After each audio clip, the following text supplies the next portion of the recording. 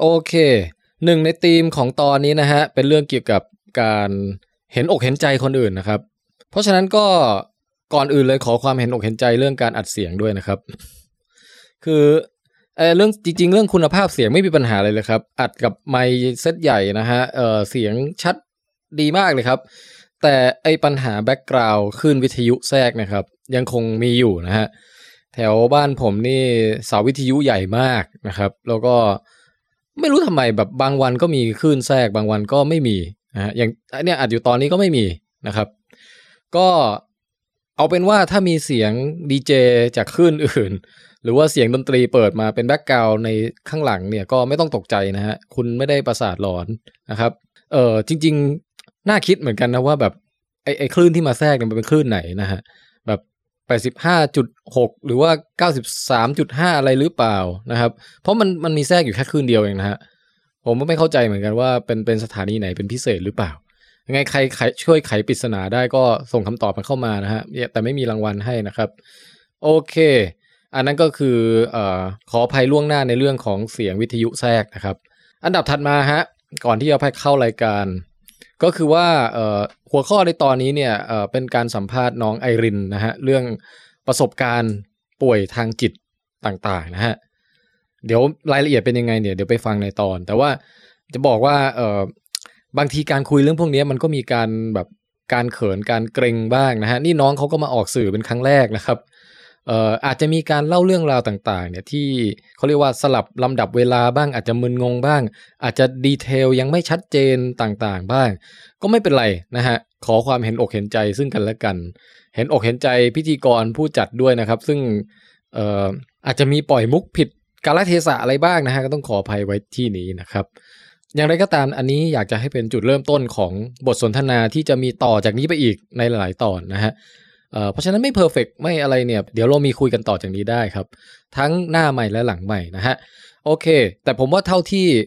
น้องไอรินได้เปิดเผยมาในตอนที่เราคุยกันเนี่ยก็ถือว่ามีแง่คิดและมุมมองและประสบการณ์ตรงอะไรต่างๆเนี่ยที่มาแชร์ได้อย่างแบบเยอะแยะมากมายและเป็นประโยชน์มากแล้วนะฮะก็ไม่ต้องเสียเวลาอีกต่อไปครับขอเชิญไปรับฟังกันเลยดีกว่ากับ Vidcast ตอนพิเศษตอนนี้ครับโอเคสวัสดีครับผมแทนไทยประเสริฐกุลนะฮะVidcast ตอนพิเศษตอนนี้ก็อยู่กับน้องไอรินนะน้องไอรินทักทายหน่อยครับสวัสดีค่ะฮะ ถ้าเกิดใครเข้ามาใน Vidcast ก็อาจจะได้เจอการขายของผ่านแอดมินไอรินนะคะก็คือน้องไอรินเนี่ยก็เริ่มต้นจากเป็นผู้ฟัง Vidcast ก่อนใช่จากนั้นก็ไต่เต้ามาเป็นตอนนี้เป็นผู้ช่วยนะฮะก็มาแบบเหมือนโดนพี่แทนเอาไม้หน้าสามทุบแล้วก็ลากเข้าถ้ำมาแบบงงๆค่ะยังไงก็ตามตอนนี้เนี่ยน้องไอรินก็เป็นแอดมินอยู่เวลาใครส่งเมสเสจส่งอะไรเข้ามาทางเพจ Vidcast Thailand ก็จะได้คุยกับน้องไอรินนะฮะสาเหตุที่เรียกน้องไอรินมานั่งจัดรายการกันวันนี้เนี่ยเอาไม่ใช่มาแพ็คของเลยพี่ แพ็คของด้วยแต่ว่าแพ็คของเสร็จเร็วไงก็เลยแบบอยากใช้เวลาว่างที่เหลือให้เป็นประโยชน์นะฮะคือไอรินเนี่ยเขามีเรื่องราวที่จะมาประสบการณ์โดยตรงจากชีวิตตัวเองนะฮะที่จะมาร่วมแชร์ให้กับชาวบ้านฟังเพื่อเป็นประโยชน์แก่สังคมนะประโยชน์อยู่หนูว่าเป็นนะพี่คือไอรินเนี่ยมีมหากาพย์แห่งไบโพล่านะฮะคือเป็นอาการไบโพล่าที่แบบอยู่กับมันมาเป็นระยะเวลาเท่าไหร่นะก็ถ้าเกิดเป็นเองก็ได้ปีกว่าๆเกือบ2ปีแต่ว่าถ้าเกิดรู้จักกับมันแล้วก็เผชิญกับมันจากทั้งที่ไม่รู้จักเลยจนรู้จักจนเข้าใจจนไปช่วยเหลือเพื่อนที่เป็นและสุดท้ายก็มาเป็นเองช่วยไปช่วยมาติดมาอย่างเงี้ยเหรอคือมันไม่ใช่โรคติดต่อพี่แต่ว่าสาเหตุของการเป็นของหนูเนี่ยปรากฏว่ามันอยู่ลึกมากกว่าอาการเครียดหรือคนทั่วไปเป็นเนี่ยเดี๋ยววันนี้เราจะมาแบบว่าขุดคุยนะฮะพูดอย่างกับพวกรายการข่าวทางทีวีซุบซิบดาราอะไรอย่างเงี้ยแบบว่าหุ้ยเธออะไรอย่างเงี้ยไม่คือเอาจริงๆคือพี่อยากจะทำใน Vidcast ของปีนี้พี่อยากจะมีคอนเทนต์ที่เป็นธีมเกี่ยวกับเรื่องสุขภาพจิตนี่แหละเพราะว่าในคนรอบตัวจริงๆมีคนที่แบบว่าต้องดูแลสุขภาพจิตด้วยอาการต่างๆเนี่ยอยู่เยอะเหมือนกันอย่างไอรินนี่ก็ต้องไปหาหมอเรื่องไบโพล่าใช่ไหมใช่ค่ะอย่างคุณแจ็คเนี่ยเขาก็บอกพี่ว่าเขาเป็น OCD เว้ย มันคืออะไรพี่คุณแจ็คที่อยู่ในรายการลองเทคนะฮะเผื่อใครไม่รู้จักเป็นเพื่อนรีวิวหนังด้วยกันนะไม่ใช่แจ็คผู้ฆ่ายักษ์ใช่ไหมคะไม่แล้วก็ไม่ใช่แจ็คแฟนฉันด้วยคือคุณแจ็คโกบอทนะฮะคุณแจ็คโกบอทคือแกบอกว่าตั้งแต่เด็กมาเนี่ยแกมีอาการแบบย้ำคิดย้ำทำอ่ะเหมือนล็อกประตูต้องล็อก20 รอบถึงจะคือออกจากบ้านไปแล้วถ้ามันจี๊ดขึ้นมาต้องกลับบ้านมาใหม่เพื่อมาล็อกใหม่เงี้ยโอ้โหแล้วของพวกเนี้ยมันมีอาการที่คนเราสามารถแบบไม่สบายทางจิตได้อยู่หลายอย่างมากแล้วก็มีไบโพล่ามี OCD มี depression อย่างเงี้ยซึ่งตอนนี้ก็กำลังฮิตกันอยู่แหละใช่ พายุฤดูร้อนโอ้โหฝนถล่มเลยค่ะคือมันใช่แล้วพี่ฮิตในแง่นี้หมายถึงว่ามีกรณีของคนที่เป็นแล้วก็ถึงขั้นเศร้าซึมเศร้าจนเกิดเป็นโศกนาฏกรรมฆ่าตัวตายอะไรเงี้ยใช่ก็คนดังหลายคนก็เยอะแล้วก็บางคนไม่ต้องถึงกับฆ่าตัวตายแต่ว่าออกมาพูดในข่าวในอะไรเพื่อให้ความรู้กับคนทั่วไปว่าโลกนี้มันเกิดจากอะไรเงี้ยก็มีเยอะขึ้นใช่ไหมใช่เนี่ยพี่ก็รู้สึกว่าคนรอบตัวพี่ก็มีคนที่มีประสบการณ์โดยตรงเหล่านี้เยอะเหมือนกันก็จะทำเป็นซีรีส์แล้วกันฮะวันนี้เริ่มจากน้องไอรินก่อนเหมือนซีรีส์ขับไฟเดย์พี่อันนี้เราไม่รู้จะซีรีส์อะไรเหมือนกันนะแต่คือเนี่ยแหละคืออยากจะให้คนที่ฟังเนี่ยถ้าใครไม่เคยเป็นหรือไม่เคยเจอคนที่เป็นก็ให้รู้ว่ามันคืออะไรควรจะส่วนสำหรับคนที่เป็นเนี่ยก็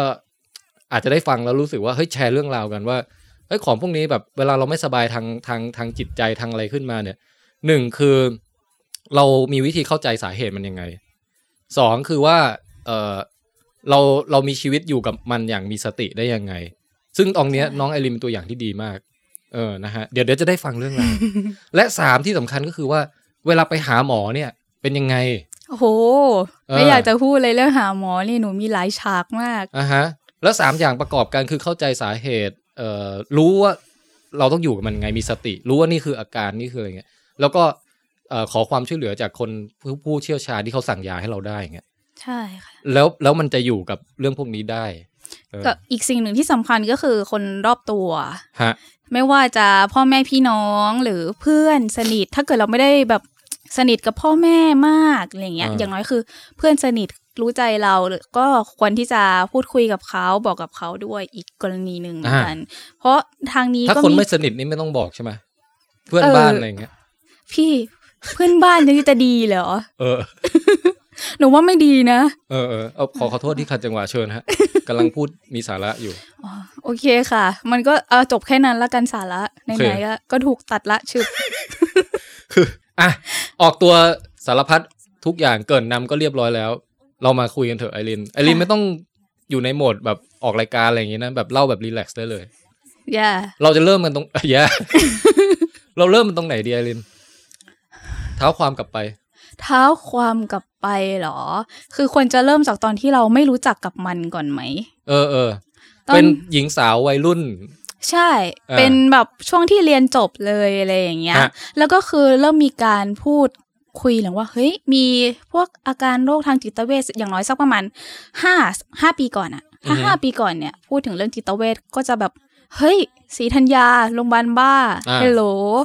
เหมือนแบบโรงพยาบาลประสาทอะไรอย่างเงี้ยที่แบบเห็นในหนังในละครอ่ะคือจะต้องถึงขั้นแบบไปขุดหญ้ามากินหรือว่าเอาลังขยะอะไรมาครอบหัวอะไรอย่างเงี้ยประมาณนั้นใช่ไหมใช่คือแบบแต่สิ่งที่เผชิญอ่ะก็ไม่ได้เผชิญกับอาการบ้าอย่างนั้นไงอันนั้นมันคนละแบบใช่ก็คือมีคนรู้จักเป็นแต่ทีเนี้ยเราก็เข้าใจว่ามันเป็นโรคเหมือนเขาเรียกอะไรโรคสำออยหรือเปล่าแกล้งทำอ่อนแอแกแพ้แล้วแบบไม่ใจสู้อะไรอย่างเงี้ยคือก็น่าจะเคยได้ยินจากคนที่เป็น depressed อะไรอย่างเงี้ยแล้วเขาจะมีคำพูดประมาณนี้ออกมาซึ่งเราก็เคยอยู่ในจุดที่เราไม่เข้าใจแล้วแบบว่าทำไมเรื่องแค่นี้เขาคิดไม่ได้หรือแบบมันเป็นปัญหาแค่นี้นิดเดียวทำไมเขาจะต้องคิดกลับไปกลับมาวนในอ่างอะไรอย่างเงี้ยซึ่งคำว่าวนในอ่างนี่แหละมันก็จะเป็นจุดหนึ่งของอาการที่โรคนี้เป็นนะคะก็คือคนที่เป็นโรคนี้จะมีปัญหาที่เกี่ยวกับระบบประสาทสารเคมีในสมองซึ่งมันทำงานผิดปกติให้ลองนึกถึงภาพที่แบบวงจรไฟฟ้าวงจรไฟเนี่ยแล้วมันเกิดลัดวงจรขึ้นมาจุดหนึ่งแล้วมันทำให้มันไม่สามารถทำงานได้หรือถ้าเกิดเข้าใจง่ายเหมือนแบบ พวกโปรแกรมติดบั๊กแล้วมันก็วนอย่างเงี้ยเหมือนเวลาเราใช้คอมพิวเตอร์แล้วใช้โปรแกรมบางโปรแกรมแล้วกด enter กี่ครั้งมันก็ไม่ไปตามที่เราสั่งมันสักทีหรือคลิกเมาส์ตั้งนานมันก็แบบค้างอยู่ใช่ไอ้รูปนาฬิกามันก็วนอยู่อย่างนั้นน่ะใช่หรือไม่ก็บางที คือเปิดโปรแกรมไอ้ที่แบบเออร์เลอร์ขึ้นมาติ้งเต็มหน้าจออะไรอย่างเงี้ยคือมันวนอยู่อย่างนั้นน่ะซึ่งไอ้อาการวนอยู่อย่างนั้นแหละมันก็คืออาการที่สังเกตได้ชัดอย่างหนึ่งของ depressed และ bipolar คือ bipolar เนี่ยมีอาการ2ขั้วก็คือช่วงที่เดี๋ยวดีและเดี๋ยวร้ายและช่วงที่เดี๋ยวร้ายเนี่ยแหละก็จะเป็นช่วงที่ depressed ซึมเศร้าหรืออะไรแบบเนี้ยซึ่งแล้วแต่อาการแต่ละคนที่จะแสดงออกมาด้วยซึ่งต้องทำความเข้าใจก่อนว่าคือไบโพล่ามันจะมีเป็นช่วงของมันเลยใช่ไหมใช่คือจะไม่ใช่ลักษณะที่คนเขาชอบไปด่าเพื่อนหรือแซวเพื่อนว่าสมมุติคนหนึ่งตอนเช้าอารมณ์ดีตอนบ่ายแบบโมโหมากเงี้ยคืออย่างนี้ไม่ใช่ไบโพล่านะไม่ใช่ค่ะคือไบโพล่าเนี่ยอย่างน้อยต้องมีอาการเป็นลักษณะแบบหลายอาทิตย์หรือ2อาทิตย์หรือเป็นเดือนแล้วถึงสลับไปสลับมาซึ่งอาการที่คล้ายๆกับไบโพล่านี้อีกอันนึงที่สลับไปสลับมาแต่ระยะเวลาสั้นกว่าอย่างเช่น 2-3 วันหรือวันเดียวเนี้ยจะมีอาการนึงเรียกว่าบุคลิกแปรปรวนใช่ซึ่งก็มีคนรู้จักเป็นเหมือนกันเหมือนสภาพอากาศแปรปรวนรายวันอะไรอย่างเงี้ยใช่ก็จะคล้ายๆไบโพล่าแต่ระยะเวลาจะสั้นกว่าแต่ก็มีการรักษาเหมือนกันแล้วตะกี้เริ่มต้นจากตอนที่ไอรินแบบยังไม่เข้าใจโลกของสิ่งเหล่านี้เลยใช่แล้วเจอคนที่เขาเป็นแล้วเราก็รู้สึกว่าทำไมมันเป็นเรื่องแค่เล็กน้อยเขาถึงไม่เข้าใจหรือหาทางออกไม่ได้หรือให้เลิกคิดหรือแบบปล่อยวางบ้างกับปัญหาหรืออะไรอย่างเงี้ยซึ่งมีปัญหาจนแบบมันเหมือนเป็นเรื่องเล็กนิดเดียวนี่อะไรอย่างเงี้ยทำให้เราเข้าใจกับโลกนี้ผิดว่าแบบเขาซ้ำออยหรือเปล่าอะไรอย่างนี้ตอนนั้นจำได้ไหมว่าเขาดราม่าเรื่องอะไรหรือลืมไปแล้วมันนานมากแล้วเหมือนกันค่ะจำไม่ได้เรื่องแบบเป็นแบบความสัมพันธ์กับคนรอบข้างไหมหรือว่าเรื่องแบบประมาณแบบกับเพื่อนหรือกับอะไรเป็นเรื่องเหมือนทะเลาะกันกับเพื่อนอะไรอย่างเงี้ยค่ะแล้วก็เป็นดราม่าความสัมพันธ์ก็ระดับอย่างนั้นนะคะซึ่งโดยทั่วไปทุกคนก็มีอ่ะใช่มันเป็นเรื่องแบบทั่วไปมากแต่สุดท้ายคือเฉลยว่ามันไม่ใช่ธรรมดาใช่ไหมใช่ก็คือมารู้เอาตอนหลังว่าเป็นอาการป่วยซึ่งในจุดตอนที่ยังมีปัญหาเนี่ยไม่ใช่สิซึ่งในจุดตอนนั้นเนี่ยยังไม่มีใครรู้เลยว่ามันคืออาการจนต้องไปหาหมอหรืออะไรประมาณนั้นถึงได้รู้ว่ามันคืออาการป่วยก็เลยได้เห็นว่าเฮ้ยได้เริ่มรู้จักแล้วว่าเพื่อนเราป่วยยังเหรอยังคือตอนนั้นยังไม่เข้าใจว่ามันก็ยังรู้ว่าป่วยต้องกินยาแต่ทำไมล่ะมันเป็นเรื่องแค่นี้เองทำไมถึงยังไม่เข้าใจอยู่ซึ่งตอนนั้นเราก็ยังยอมรับว่าเรายังไม่เข้าใจเลยจนเวลาผ่านไปครับก็มีเพื่อนที่เป็นเภสัชเป็นทางสายการแพทย์และเพื่อนที่เคยป่วยเป็น depressed ที่หายแล้วได้มาคุยกันแล้วก็ได้คุยกันอย่างแบบเพื่อทำความเข้าใจใหม่อะค่ะว่ามันคืออาการป่วยของโรคแต่มันไม่ได้เกี่ยวกับซ้ำออยหรือคิดไม่ได้คิดไม่เป็นเพียงแต่ว่าอย่าไปหาเหตุผลว่าทำไมเขาถึงทำไม่ได้ทำไมเขาถึงคิดไม่ได้แต่รับรู้ว่ามันเป็นอาการของเขาที่เขาหลุดออกจากตรงนั้นไม่ได้ซึ่งจริงๆมันน่าสงสารมากกว่าเหมือนคนอย่างพี่เป็นหวัดแล้วพี่หยุดขี้มูกไหลไม่ได้ไงใช่แล้วเหมือนคนเป็นไข้ That's right เหมือนคนเป็นไข้ก็ต้องกินยาแล้วอาการที่เขาแสดงออกมาก็คือตัวร้อนปวดเมื่อยเนื้อตัวอะไรเงี้ยอันนี้อาการเขาก็คือเป็นเกี่ยวกับกระบวนการคิดที่จะวนลูปพายเรือในอ่างไม่สามารถหยุดความคิดนี้ได้หรือมีพฤติกรรมต่างๆอย่างเช่นพวกแพนิคมีการกลัวแพนิคแล้วก็แบบสั่นหรือบางคนก็จะเป็นแบบร้องไห้นอนเป็นผักไม่ทำอะไรเลยคือบางทีร่างกายกับความคิดมันก็จะสวนกันเหมือนแบบฉันรู้ว่าอยากจะทำอะไรแต่ร่างกายมันไม่อยากทำอะไรอย่างเงี้ย อันนี้คือเราพูดถึงไบโพล่าหรือว่าโดยรวมๆของทั้ง2 อย่างเลยอะค่ะไบโพล่ากับ depression แล้วก็พวกไอ้ mood swing อะไรด้วยใช่ไหมใช่มันก็จะมีอาการประมาณนี้คล้ายๆกันแต่ว่าทีเนี้ยพวกดีเทลต่างๆอ่ะเราจะแยกลงไปลึกอีกกว่านี้ซึ่งเดี๋ยวก็จะค่อยๆได้ว่ากันนะฮะใช่มันยาวมากเลยนะนั่นดิคือวันนี้เราจำกัดเวลาแค่สักชั่วโมงนึงมั้ยแล้วถ้ามันจะเกินเนี่ยเดี๋ยวเราตัดเป็นภาค2หรืออะไรอย่างงี้ได้ทีนี้มีคนรอบตัวทั้งฝ่ายที่เป็นผู้มีความรู้ผู้ที่เรียนมาอย่างที่เป็นเภสัชบ้างมีเพื่อนที่เป็นเองใช่แล้วมาถึงคิวไอรินยังอ่ะตอนนั้นอ่ะพอเริ่มเข้าใจแล้ว ยาวไหมล่ะยาวอ่ะพอเริ่มเข้าใจแล้วว่าอ๋อมันเหมือนกับวงจรไฟฟ้าที่มันช็อตแล้วมันก็ต้องได้รับการแก้ไขซึ่งก็คือยาเป็นสารเคมีที่ไปเติมเต็มเพื่อให้มันทำงานได้เป็นปกติโอเคเราเข้าใจแล้วเราเข้าใจว่าแบบการที่เขาคิดไม่ได้เนี่ยมันเป็นอาการนะเขาแก้ปัญหาไม่ได้เขาจมอยู่กับตรงนั้นเนี่ยมันคืออาการนะแล้วก็ให้การปรึกษาหรือการพูดคุยเขาโน้มน้าวเพื่อให้เขาค่อยๆใจเย็นลงมั่งหรืออะไรอย่างเงี้ยแล้วก็ตอนนั้นก็เคยคุยกับพ่อแม่เหมือนกันใช่พ่อแม่ใครพ่อแม่ของตัวหนูเองอะค่ะว่าเนี่ยมันมีอาการโรคประมาณเนี้ยในสังคมเกิดขึ้นแล้วก็เกิดพ่อแม่เขาก็ถามว่าแบบทำไมไม่เป็นนั่งสมาธิล่ะลูกสแตนดาร์ดมากเลยเข้าวัดสิลูกสมาธิสิลูก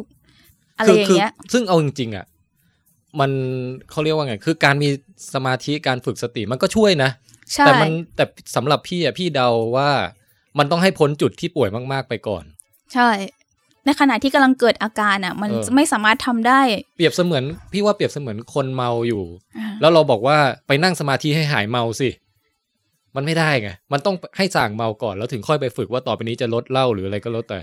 ใช่ก็ต้องเลยระยะหนึ่งเพียงแต่ว่าการทำสมาธิของแต่ละคนเนี่ยก็มีวิธีการที่จะจัดการไม่เหมือนกันบางคนมีสมาธิกับการที่แบบนั่งวาดรูปนั่งทำงานนั่งทำเครื่องประดับอย่างนี้เพราะคนรอบตัวหลายๆคนก็ใช้การทำอะไรบางอย่างในการทำสมาธิแค่ตัวเองเนี่ยเหมือนกันค่ะ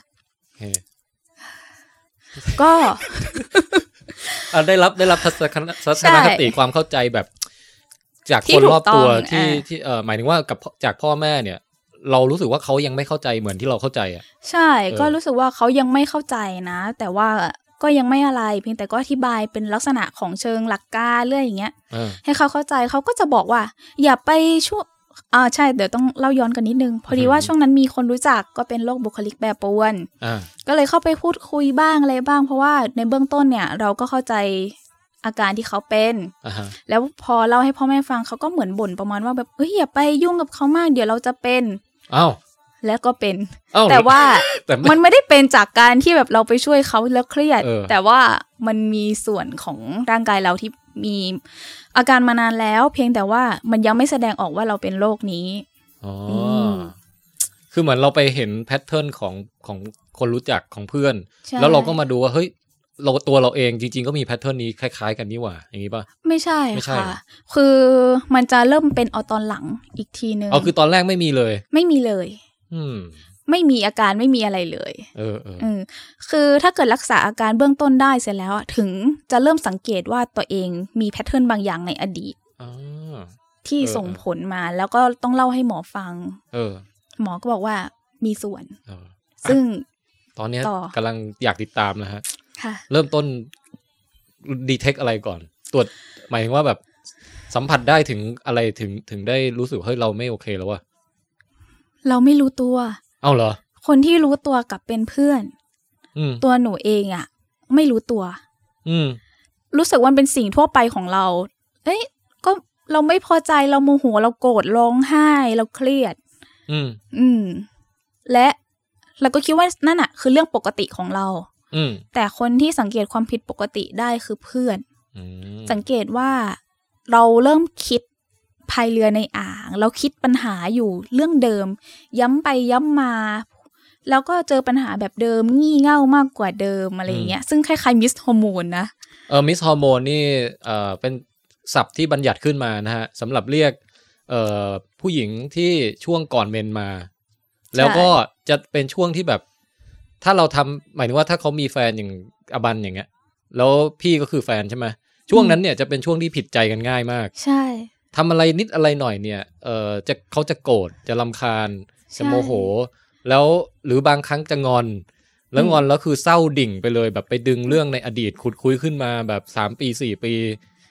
จากวัยเยาว์จากอะไรขึ้นมาหมดไม่ได้กินขนมก็ร้องไห้ร้องไห้ง่ายคืออะไรนิดหน่อยก็จะรบกวนระบบหมดใช่อะไรที่ไม่เป็นแบบตามที่ตั้งใจนิดเดียวอ่ะแต่พอหลังจากผ่านช่วงเมนไปก็จะกลับคืนสู่ร่างเดิมใช่แต่เป็นร่างสดใสเหมือนเดิมแต่อันนี้คือไม่คืนไงอันนี้ของไอรีนเป็นยังไงก็เริ่มจากเรามีความเครียดเนี่ยแล้วทีเนี้ยมีอยู่เรื่องนึงซึ่งจำไม่ได้แล้วว่าคืออะไรเพราะว่ามันเหมือนเป็นการสะกดจิตตัวเองด้วยคือหมายถึงว่าถามตอนนี้จำไม่ได้แล้วใช่ไม่สามารถจำได้เลยจำได้ว่าการที่จุดที่ทำให้เป็นตอนนั้นเนี่ยมันมีมานานแล้วมันเริ่มสะสมความเครียดมาเรื่อยๆแต่วันที่เปลี่ยนเลยที่ทำให้ตัวเองจากปกติเป็นไม่ปกติเนี่ยเป็นวันที่เหมือนพูดคุยกับตัวเองบางอย่างเหมือนประมาณว่าให้ลืมในสิ่งที่ไม่ต้องการในสิ่งที่เป็นปัญหาหรืออะไรอย่างเงี้ยพูดประโยคนึงเนี่ยซ้ำๆแล้วอยู่ดีๆก็รู้สึกเหมือนแบบตึงภาพตัดคือเหมือนแบบทุกอย่างมืดแล้วก็เบลอจำอะไรไม่ได้ในสิ่งที่พูดไปเมื่อกี้เลยจำไม่ได้ว่าพูดถึงเรื่องอะไรแล้วก็เริ่มรู้สึกแบบเหม่อลอยเริ่มอื่นๆเริ่มอะไรอย่างเงี้ยรู้สึกพูดไม่รู้เรื่องอย่างแรกเลยนะที่สังเกตได้คือจะไม่สามารถเรียงลำดับเหตุการณ์หรือเรียงประโยคข้อความที่จะสื่อสารให้คนอื่นเข้าใจได้อ่ะจะมีการสื่อสารที่บกพร่องลงนิดหน่อยแล้วก็เรื่องความทรงจำจะแยกไม่ออกว่าอันไหนความจริงอันไหนความฝันและอันไหนคือสิ่งที่คิดเฉยๆหรือเกิดขึ้นคือความทรงจำค่อนข้างจะปั่นป่วนมากมันไม่รู้ว่าจะอธิบายยังไงแต่ว่าแบบสมมติว่ากลางคืนเราฝันแล้วเราตื่นมาแล้วก็คิดว่าเรื่องที่ฝันเกิดขึ้นจริงมันมิกซ์ไปหมดใช่เราไม่สามารถแยกได้เลยว่าเฮ้ยอันนี้คือเกิดจริงเหรออันนี้คือฝันเหรอหรืออันนี้คือคนอื่นเล่ามาอะไรอย่างเงี้ยซึ่งลักษณะความทรงจำตรงเนี้ยแต่ละคนจะแรนดอมเพราะเพื่อนที่เคยเป็นเขาไม่ได้มีลักษณะนี้แต่ว่ามีลักษณะเกี่ยวกับบกพร่องเกี่ยวกับทางความทรงจำเหมือนกันในอีกรูปแบบนึง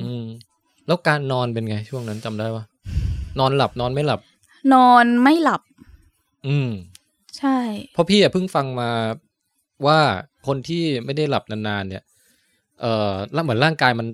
ทบดอกทบยอดไว้อะว่าอยากฝันโว้ยแบบสมองมันจำเป็นต้องเข้าสู่โหมดฝันไงแล้วพอมันไม่ได้ฝันนานๆมันสะสมมาแล้วมันพอมันแตกปุ๊บมันเอาฝันมาผสมในชีวิตจริงอะแล้วกลายเป็นแบบเหมือนกับโลกความจริงเราอยู่ดีมีอะไรโผล่มาแปลกๆอะไรทั้งหลายเงี้ยเป็นแค่ออกจะเข้าข่ายไหมไม่ถึงขนาดนั้นเพียงแต่ว่าอย่างสมมุติว่าเนี่ยคุยกับเพื่อนในฝันนะว่าจะไปเที่ยวนี่กันนะตื่นมาก็ยังคิดว่าที่ฉันคุยมันคือเรื่องจริงนะอันนี้เหมือนการบันทึกความจำแยกไม่ออกระหว่างความจริงกับความฝันใช่โอเคต่อ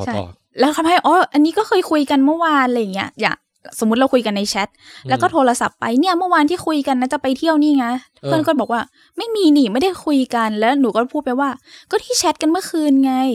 แล้วพอกลับไปดูแชทไม่มีถึงจะได้รู้ว่าเนี่ยแหละเมื่อคืนเราฝันนะไม่ใช่เรื่องจริงประมาณนี้ค่ะรู้สึกตื่นตระหนกอะไรกับสิ่งที่เกิดขึ้นไหมก็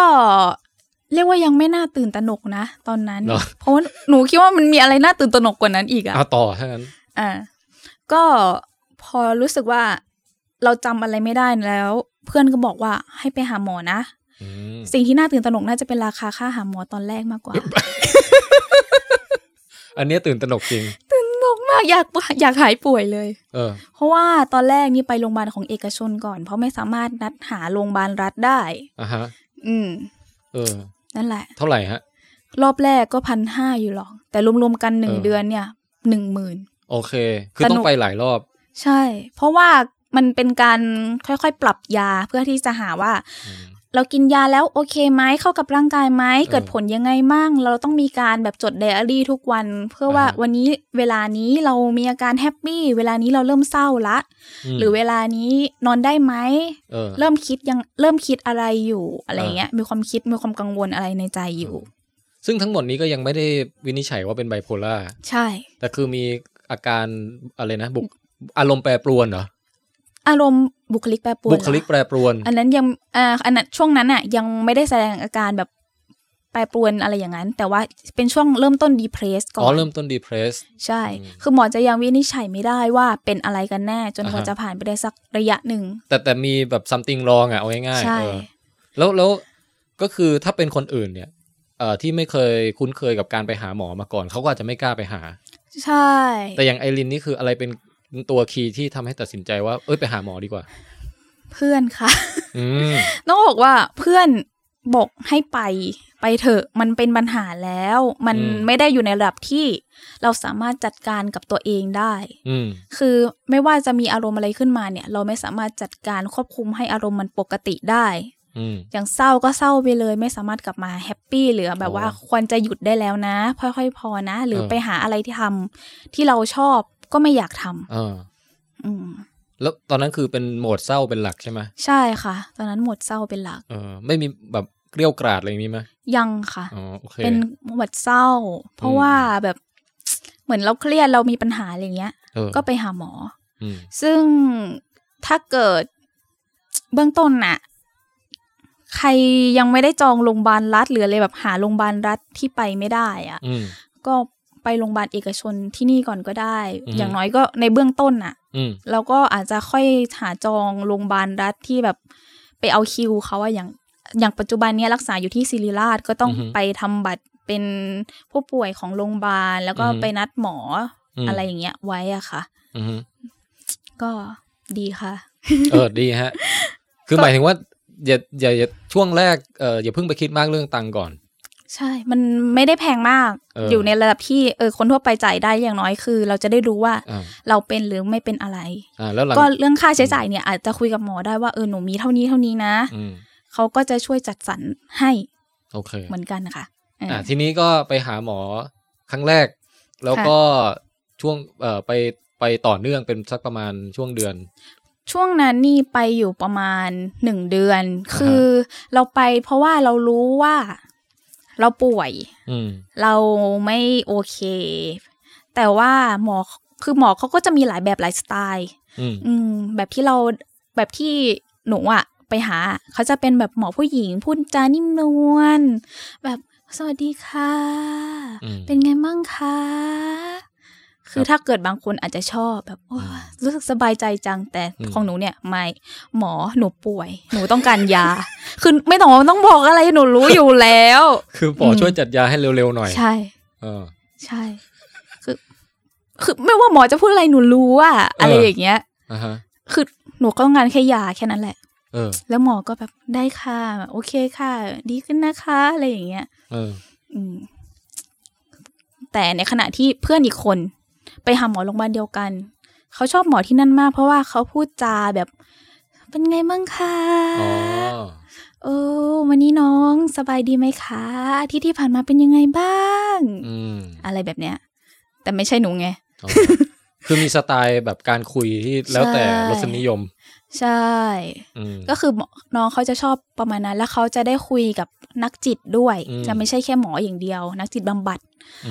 ก็คือเหมือนประมาณว่าเขามีสาเหตุอะไรเขาต้องการคนที่จะมาคุยด้วยอะไรด้วยอย่างเงี้ยซึ่งพอตอนหลังมาหนูย้ายโรงพยาบาลไปจากที่นี่เจอไป10,000รวมๆกันก็รู้สึกว่าหมอค่ะหนูอยากหายค่ะไม่อยากเป็นแล้วถูกให้ความร่วมมือดีมากอะไรเงี้ยก็ย้ายไปโรงพยาบาลใหม่เป็นอาจารย์แพทย์จบนอกมาค่อนข้างก็สไตล์เด็กนอกเป็นหมอที่กวนตีนค่ะอุ้ยเป็นหมอที่รู้สึกว่ากวนๆจังเลยค่ะก็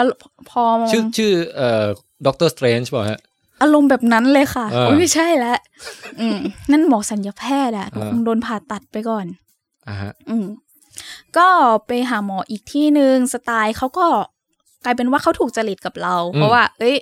เราคุยตรงๆง่ายๆคุยกับหมอแป๊บเดียวไม่มีอะไรมากอะไรเงี้ยก็จะค่อนข้างโอเคในขณะที่น้องคนเดียวกันกับคนเดิมเนี่ยที่ไปโรงพยาบาลนั้นแล้วเขาชอบเนี่ยเขาก็มาหาหมอคนเนี้ย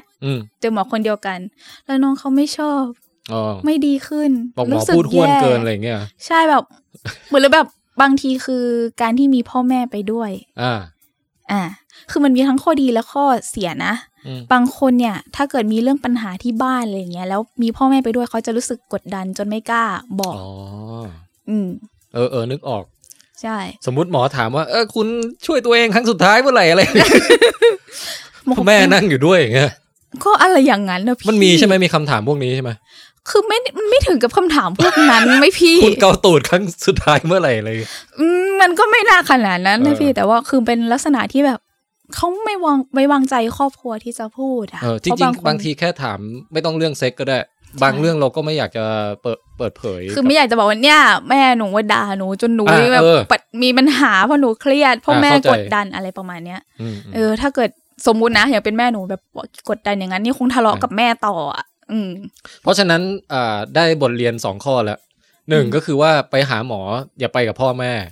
ก็คือแล้วแต่กรณีอ่ะพี่แล้วแต่กรณีด้วยแหละคือใช้วิจารณญาณแล้วกันว่าถ้าเกิดไปแล้วอาจเป็นเช่นนี้ซึ่งกรณีเนี้ยตอนหลังมาเนี่ยหนูก็ได้คุยกับน้องเขาเป็นการส่วนตัวและก็โชคดีมากว่าหนูที่ได้หมอกับคนเดียวกับน้องเขาก็เลยไปบอกหมอ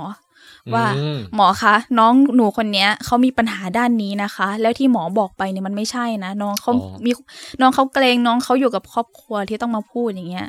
น้องเขาบอกความข้อเท็จจริงไม่ได้มีการคุยกันข้ามอย่างนี้ด้วยหมายถึงว่าหมอคนเดียวกันใช่ก็ดีนะอย่างนี้ก็ถือว่าช่วยน้องเขาได้นะหมอเขาก็แบบเหมือนแบบเครียดที่เขาแบบวินิจฉัยผิดเหรอหรืออะไรอย่างเงี้ยเขาก็ขอบคุณแล้วก็พอครั้งต่อไปที่น้องเขาไปเนี่ยเขาก็ไม่ให้พ่อแม่เข้าแล้วก็คุยกับน้องตรงๆแล้วทุกอย่างก็ดีขึ้นเท่าที่ทราบมาปัจจุบันก็ดีขึ้นเยอะค่ะแล้วตัวไอรินเองเนี่ยตอนนั้นก็ไปรับยาไปหาหมอที่เจอหมอที่ใช่แล้วใช่ค่ะแล้วก็อาการก็ดีขึ้นไหมก็ดีขึ้นจากดีเพรสทีเนี้ยมาเนียค่ะอ้าวคือรักษาดีเพรสได้ใช่ค่ะแต่ตอนเนี้ยมาเนียดีดนอนไม่หลับแล้วมันเป็นยังไงไหนอธิบายหน่อยก็อยากทำโน่นอยากทำนี่มีโปรเจกต์100 ล้านแล้วแบบเฮ้ยอยากวาดรูปเฮ้ยอยากทำเครื่องประดับอยากทำอะไรอย่างเงี้ยโปรเจกต์108,900 มากแล้วที่สำคัญคือนอนไม่หลับมันทรมานมากเลยพี่นอนไม่หลับเลยสักวันน่ะคือสมมุติเราจะไปนอนแล้วเราปิดตาลงเนี่ยเป็นยังไงก็หลับตามืดๆอย่างนั้นอ่ะจนถึงเช้าก็แต่ช่วงนั้นนี่ก็ได้ฟังวิดแคสค่ะได้รู้จักวิดแคสใช่เพื่อนแนะนำมาลองไปฟังสิอะไรเงี้ยก็กดฟังก่อนนอนแล้วหลังจากนั้นจนถึงวันเนี้ยยังต้องฟังก่อนนอนทุกคืนไม่งั้นนอนไม่หลับคือพอมีเสียงพี่แล้วมันจะทำให้หลับใช่ไหมใช่เฮ้ยนี่นะฮะสรรพคุณของวิดแคสนะฮะใช่ค่ะฟรีด้วยนะแจกฟรีนะยาขนาดนี้ใช่ก็คือมันจะเป็นลักษณะของที่ตอนนั้นน่ะเราไม่อยากเจอผู้คนเพราะเรามีอาการกลัวคนหวาดกลัวผู้คนหวาดกลัวสังคมหรือคนผู้ชายที่เข้ามาใกล้เราเนี่ยเราจะกลัวมากกลัวแบบสั่นหรืออะไรอย่างเงี้ยเลยอะแบบกลัวมันเห็นยุกยอมแล้วสั่นอย่างเงี้ยมันคืออะไรพี่ยุกยอมนี่คนอาจจะไม่รู้จักแต่อบันน่ะคือเป็นเมนของอบันน่ะเป็นนักร้องเกาหลีวงก็เซเว่นอ่ะที่อบันชอบแล้วกรี๊ดแต่เลยเหรอใครดังๆบ้างวะนิชคุณอะไรเงี้ยเอาหมอแปลกได้ไหมอะด็อกเตอร์สเตรนจ์เหรอโอเคค่ะเห็นแล้วสั่นอย่างนั้นไหมหรือว่าไม่น่าใช่อย่างนั้นนะพี่สั่นแบบกลัวสิเดี๋ยวขอเรียบเรียงไทม์ไลน์นิดนึงคือต้องบอกท่านผู้ฟังว่าจริงๆผมเคยฟังไอรินเล่ามาแล้วก็จำเป็นช็อตๆได้แต่เรียงไทม์ไลน์เนี่ยไม่แน่ใจเหมือนกันเดี๋ยวขอคอนเฟิร์มนิดนึงคือเริ่มจากตอนแรกหมดเศร้าใช่ค่ะไปหาหมอแล้วดีขึ้นแต่กลับดีดมาเป็นมาเนียใช่แล้วหลังจากนั้นมีอาการกลัวผู้ชายช่วงอาการกลัวเนี่ยคือช่วงดีเพรสก่อนนะคะเป็นดีเพรสมาพร้อมๆกันเลยเป็นตั้งแต่ตอนก่อนมาเนียใช่โอเคแต่ไม่รู้สาเหตุตอนนั้นเหรอหรือว่ารู้แล้วโอเคเนี่ยพี่เลยไม่แน่ใจว่าไอรินอยากจะเล่าตรงนี้ไหมไม่แน่ใจตัวเองเหมือนกัน ขอข้ามไปก่อนแล้วกันเอาเป็นว่ามีเหตุการณ์เกิดขึ้นที่ตัวเองก็จำได้ด้วย แล้วทำให้เป็นเหมือนกับแบบว่าเขาเรียกไงกลัวสังคมกลัวคนกลัวผู้ชายกลัวที่แบบมีคนอยู่ใกล้ๆอย่างเงี้ยค่ะฮะแล้วอันนั้นคือเป็นต้นกำเนิดของทั้งหมดที่ทำให้ต้องไปหาหมอเลยไหมหรือว่าคนละแยกกันเป็นส่วนค่ะเพราะว่าเหตุการณ์ที่ทำให้เกิดอันเนี้ยมันเกิดก่อนหน้าที่เราจะป่วย1 ปีในช่วงเวลาเดียวกันโอเคและตอนที่เกิดอาการป่วยเนี่ยเพราะว่ามันครบรอบ1 ปีที่เจอเหตุการณ์นั้นแล้วมันเหมือนแบบกระตุ้นจุดที่เราเคยเกิดขึ้นอ่ะกลับมาอีกครั้งให้เรากลัวเหตุการณ์เดิมอะไรเงี้ยแล้วก็เป็นเลยจริงๆอันนี้แบบพี่ไม่แน่ใจคือไอรินไม่อยากพูดใช่ไหมยังดีกว่า โอเคเพราะว่าถ้ายิ่งไม่พูดเนี่ยเดี๋ยวคนยิ่งจินตนาการอะไรไปกันใหญ่ก็ได้ค่ะ เอาแค่แบบไม่ต้องลงดีเทลโอเคเอาเป็นว่าคือเจอเหตุการณ์ลวนลามบนรถไฟฟ้าโอเคแค่บอกแค่นี้พอแล้วผ่านไป1 ปีพอครบรอบเหตุการณ์นั้นใช่มันแฟลชแบ็กกลับมาใช่เพราะว่ารถไฟฟ้าเนี่ยเราต้องไปทำงานทุกวันขึ้นวันทุกวันและเหตุการณ์วันนั้นที่เจอก็คือเป็นผู้ชายใส่เสื้อสีดำและเมื่อ1 ปีก่อนหน้านี้ในช่วงเดือนตุลาเป็นช่วงที่ทุกคนจำเป็นต้องใส่เสื้อสีดำโอเคทำให้แบบกลัวคนที่ใส่เสื้อสีดำนั่นแหละค่ะคือมันฝังใจไปเลยใช่แล้วพอหลังจากนั้นถึงได้เริ่มแบบดีเพรสเริ่มอะไรต่างๆแล้วก็ไปหาหมอใช่ค่ะเพราะนั้นไอ้ส่วนนี้คือเหตุการณ์นี้คือแฟลชแบ็กไปนะฮะใช่ค่ะคือมันเป็นเหตุการณ์ที่เกิดขึ้นมาก่อนหน้านั้น1 ปีจนเราครบรอบ1 ปีที่เกิดขึ้นและมีเหตุการณ์เหมือนเดิมกลับมาอีกครั้งคือคนใส่เสื้อสีดำบนรถไฟฟ้า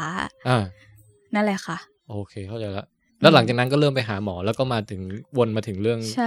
ช่วงมาเนียแล้วใช่ค่ะไอรินจะอยากเล่าตรงไหนต่อตอนนี้มันเริ่มแบบตัดต่อสลับไปมาแล้ว อาจจะงงนิดนึงนะฮะ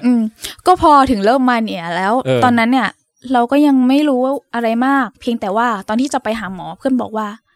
ให้บอกหมอนะว่าใช้เงินเยอะมากเราก็งงว่าทำไม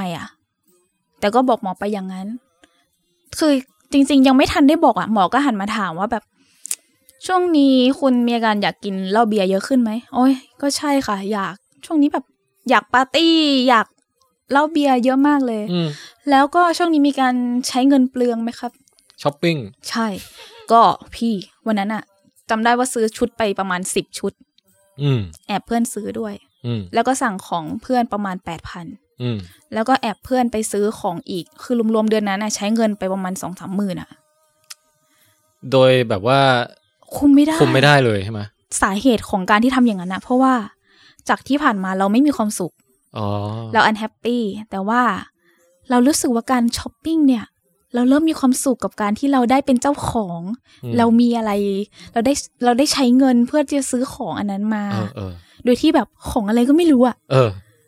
แต่ว่าเรากำลังเสพติดความสุขที่เกิดขึ้นจากการช้อปปิ้ง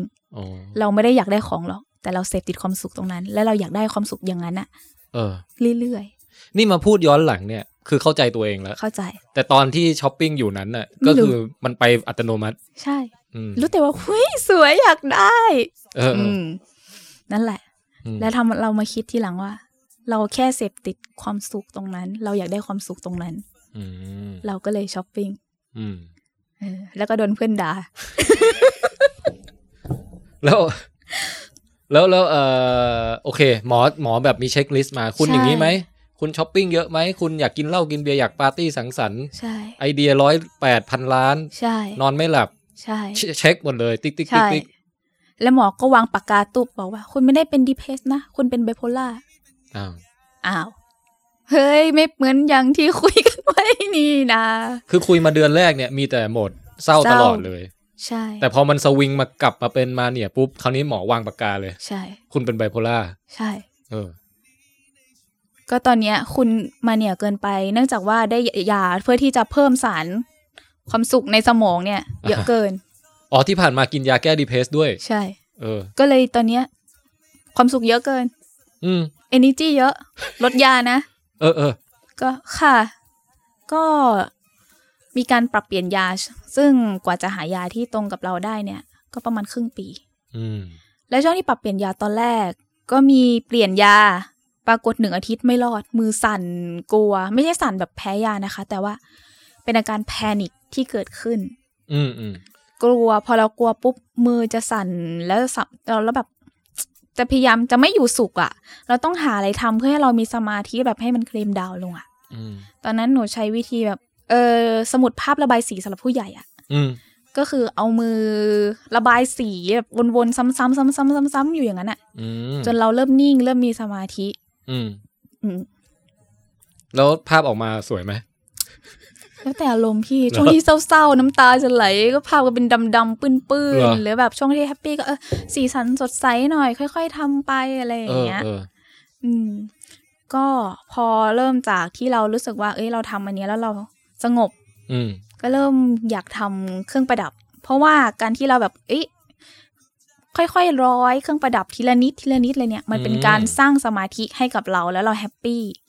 แล้วหยุดอาการมาเนี่ยได้ด้วยนี่คือเหมือนกับพยายามจะแปลพลังด้านมืดให้กลายเป็นด้านสว่าง ใช่เพราะว่าอย่างที่ทำเนี่ยตอนแรกก็คือเครื่องประดับบิดแคสนั่นแหละค่ะที่เป็นสร้อยรูปนักบินอวกาศดาวเสาร์อะไรทั้งหลายใช่ค่ะก็ตอนนั้นมันเป็นแค่ความรู้สึกว่าเราอยากทำอะไรให้คนอื่นมีความสุขจากความรู้ของเราแค่อยากทำให้คนอื่นมีความสุขแค่นั้นเองยังมีขายอยู่นะฮะไทยอินค่ะกำไรก็มีค่ะแต่ว่ามันช่วยได้จริงใช่ไหมช่วยได้อย่างน้อยๆก็สามารถช่วยหาค่าหมอค่ายาได้ค่ะก็ตอนนี้ก็รู้แล้ววินิจฉัยไบโพล่าแล้วใช่แล้วจากนั้นเนี่ยนี่คือกี่ปีแล้วที่เริ่มรู้ตัวปีกว่าๆค่ะสักปีครึ่งได้แล้วชีวิตเป็นไงบ้างหลังจากที่รู้ว่าตัวเองเป็นไบโพล่าต้องกินยาทุกเดือนทุกวันแต่ว่าอย่างน้อยๆก็คือเราต้องจัดการกับอารมณ์ตัวเองให้ได้จัดการกับสิ่งที่เกิดขึ้นกับตัวเองเนี้ยให้ได้แล้วก็กลายเป็นว่าเพื่อนๆรอบๆตัวหลายๆคนก็มีอาการป่วยแบบนี้แล้วแต่ละคนก็มีหน้าที่การงานอะไรแบบที่ต้องรับผิดชอบอะแต่ว่าเขาก็ยังสามารถอยู่ร่วมกับสังคมได้ทำงานอะไรได้ตามปกติโดยที่ว่าต้องหาหมอต้องรู้จักตัวเองหรืออย่างน้อยมีคนรอบข้างเข้าใจใช่ค่ะคือไม่ใช่คนบ้าแล้วแบบเฮ้ไปอยู่โรงพยาบาลศรีธัญญาอะไรอย่างเงี้ยอย่างนั้นเลย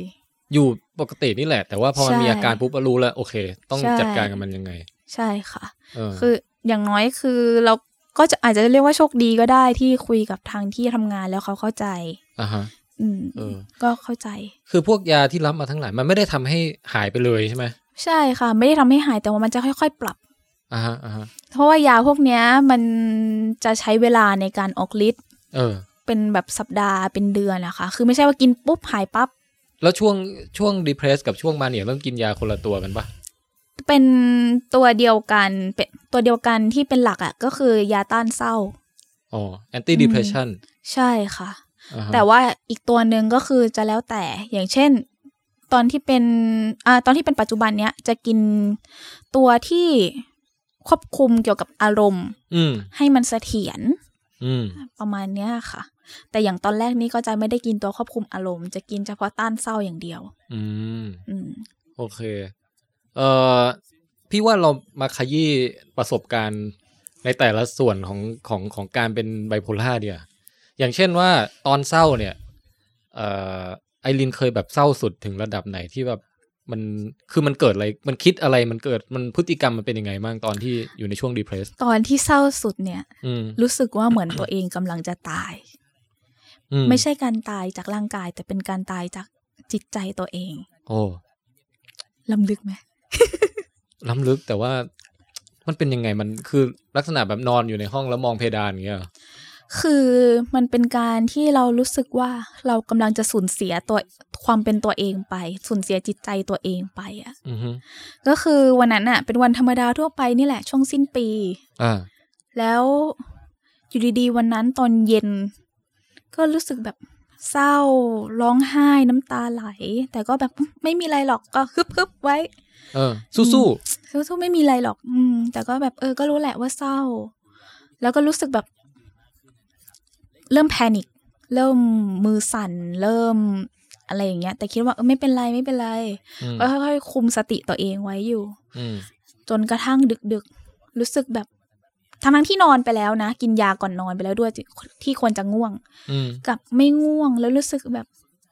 สั่นมากขึ้นเรื่อยๆแบบตัวสั่นแบบมือต้องขยับต้องอะไรอย่างเงี้ยก็เลยต้องลุกออกมาจากเตียงแล้วมาเดินวนรอบห้องเดินแบบ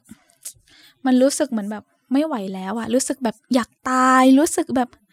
มันเศร้ามากแล้วรู้สึกเหมือนแบบในหัวสมองเริ่มแบงค์อะเริ่มเหมือนแบงค์เริ่มไม่เหมือนแบบเหมือนล่องลอยอะแล้วแบบเหมือนสติสัมปชัญญะค่อยๆหายทีละนิดแล้วก็เป็นคืนแล้วตอนนั้นเนี่ยก็ไปนั่งเก้าอี้แล้วก็แบบเหมือนแบบตัวสั่นเหมือนแบบพวกเขาเรียกอะไรเหมือนแบบผีเข้าเจ้าเข้าอะไรอย่างเงี้ยนึกออกคือมันคืออาการแพนิคที่เราเกิดขึ้นแล้วเราต้องขยับตัวตลอดเวลาตอนนั้นน่ะแล้วก็แบบน้ำตาไหลแบบไม่เคยแบบร้องไห้ทั้งที่ไม่มีเสียงร้องไห้อ่ะน้ำตาไหลตัวสั่นอะไรอย่างนั้นน่ะแล้วก็ค่อยๆคิดเหมือนแบบค่อยๆสมองของเราค่อยๆว่างเปล่าค่อยๆแบงค์ลงไปเรื่อยๆอ่ะเหมือนแบบจนถึงจุดที่เราคิดว่าสั่งเสียกับตัวเองได้แล้วอะว่าแบบหลังจากวินาทีเนี้ยมันจะไม่ใช่ตัวเราแล้วล่ะเราคงจะสูญเสียจิตวิญญาณสูญเสียตัวตนของเราไปหลังจากนี้แล้วล่ะเราไม่สามารถสู้กับมันไหวอะเราสู้กับมันไม่ไหวแล้วอะไรเงี้ยแล้วก็ค่อยๆตัวคือร่างหนูที่นั่งเก้าอี้ก็ค่อยๆนิ่งไปพอนิ่งไปจนถึงเหมือนแบบจุดที่เราแบบเหมือนสติไม่มีแล้วอะล่องลอยอะจู่ๆก็ได้ยินเสียงตะโกนออกมาจากจิตใจตัวเองแบบว่าไม่ได้จะยอมแพ้ไม่ได้นะเราจะยอมแพ้กับอาการป่วยของเราแบบนี้ไม่ได้นะเรายังไม่อยากตายจุดนั้นแหละที่ทำให้แบบทุกอย่างเหมือนแบบดีดกลับขึ้นมาอีกครั้งหนึ่งดีดขึ้นมาจากจุดที่ดาวที่สุดอะค่ะขึ้นมาได้หน่อยนึงแหละอาจจะไม่ได้ปกติหรอกแต่ว่าอย่างน้อยคือมีสติมีตัวตนยังรับรู้ถึงเรื่องราวต่างๆรอบตัวได้นะคะเห็นไอรินเคยเล่าว่าแบบบางทีเห็นหน้าต่างนี่หรือเห็นประตูเปิดอยู่อะไรอย่างนี้จะมันใช่ร่างกายมันจะไปเองอยากจะโดดอย่างนี้ป่ะคือมันจะเป็นอาการเหมือนแบบร่างกายขยับไปเองหรือแบบเหนือการควบคุมของเราอ่ะก็คือตอนช่วงที่ depress หนักๆจะเข้าใกล้ระเบียงชั้นบนบันได ไม่ได้เลยคือมีอยู่ครั้งนึงอ่ะเปิดประตูอยู่อ่ะคือจะเปิดไประเบียงหลังห้องที่หอพักอะไรอย่างเงี้ยค่ะชั้น4จู่ๆเปิดไปแล้วตัวเองอ่ะจะพุ่งออกไปจากระเบียงอ่ะแต่มือยังคว้าประตูไว้ได้ทันอ่ะอย่างนั้นเลยเหรอใช่คือแล้วก็บางครั้งแล้วก็จะเห็นตอนที่เศร้าอะค่ะจะเห็นตัวเองพยายามฆ่าตัวตายในทุกๆแบบตลอดเวลาทั้งที่เราไม่ได้คิดอะไรหรือแบบไม่ได้เศร้าถ้าเห็นระเบียงก็จะเห็นภาพตัวเองกระโดดลงไปซ้ำๆหรือแบบถ้าเห็นทุเรียนอะอาจจะเอามาตีหัวค่ะหนูว่าไม่เห็นน้ำยาเป็ดอะไรอย่างเงี้ยน้ำยาเป็ดนี่นมจีนน้ำยาเป็ดไม่ไอ้น้ำยาล้างห้องน้ำอะไม่อะพี่หนูว่ามันน่าจะทรมานไปหนูอาจจะเลือกวิธีแบบโดดตึกอะไรอย่างเงี้ยมั้งมันอาจจะแบบพี่ว่ามันไม่งดงามอะมันแต่เอาเหอะเราอย่ามาทำเป็นเรื่องตลก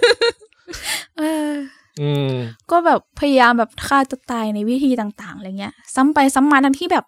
เราต้องทำงานแล้วคือซีเรียสเลยไม่ใช่แบบแค่แบบฟุ้งซ่านหรืออะไรแต่คือมันจะเอาจริงใช่ไหมแล้วแต่ครั้งแต่ว่า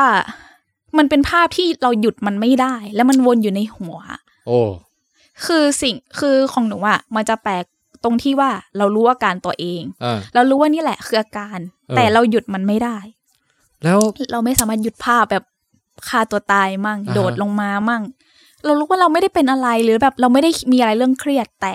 เราหยุดภาพไม่ได้ตอนนั้นกินยาอยู่ด้วยปะกินยาอยู่ค่ะก็ยังไปถึงขั้นนั้นได้ใช่เพราะว่ามันยังเป็นช่วงเริ่มแรกอยู่แล้วสุดท้ายรอดมันได้ยังไงเนี่ยก็หาหมอเรื่อยๆยังต้องกินยาอยู่เรื่อยๆแล้วก็มีเพื่อนที่จะคอยพูดคุยหรืออย่างแบบวันนี้เราเป็นอะไรอะไรเงี้ยก็รายงานกับเพื่อนสักนิดนึงว่าแบบวันนี้ฉันไม่ค่อยโอเคเลยอะแกเมื่อวานฉันโอเคนะวันนี้มีเจอเรื่องอะไรไม่โอเคแบบวันนี้โดยรวมสภาพโอเคขึ้นอย่างน้อยๆคือก็จะมีการจดไดอารี่บ้างในช่วงแรกเพื่อที่จะไปให้หมอว่าเราเกิดอะไรขึ้นบ้าง เราไม่โอเคตรงนี้จากสาเหตุอะไรหรือเราโอเคนี้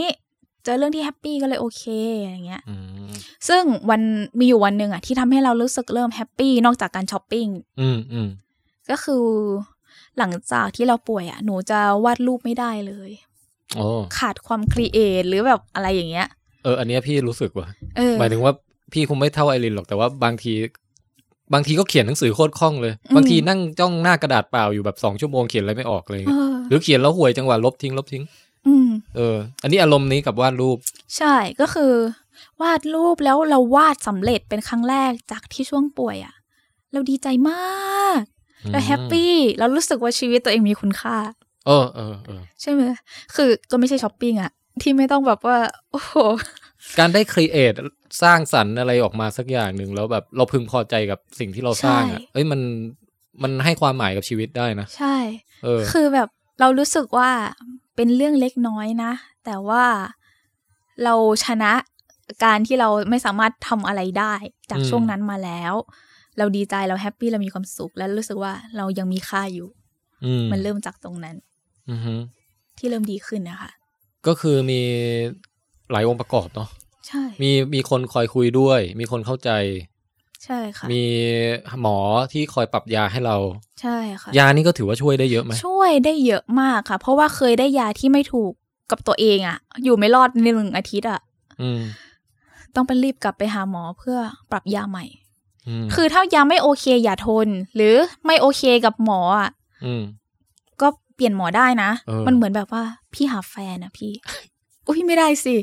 เปลี่ยนแฟนได้อย่างเงี้ยเหรอหนูว่าโดนพี่อาบัน นั่นก่อนไหมอ่ะทำไมอ่ะพี่อาบันหมายถึง ไม่แต่พี่โอเคกับพี่อาบันอะไรไงโอเคนั่นแหละก็เหมือนหาหมอที่โดนใจอะไรอย่างนี้โอเคเดี๋ยวเรื่องยาเรื่องหมอเดี๋ยวกลับมาถามเพิ่มแต่ว่าตะกี้ไล่มามีอะไรนะมีคนรอบตัวมีเรื่องยาแล้วก็มีกิจกรรมบางอย่างใช่ที่มันเติมเต็มให้เราได้ใช่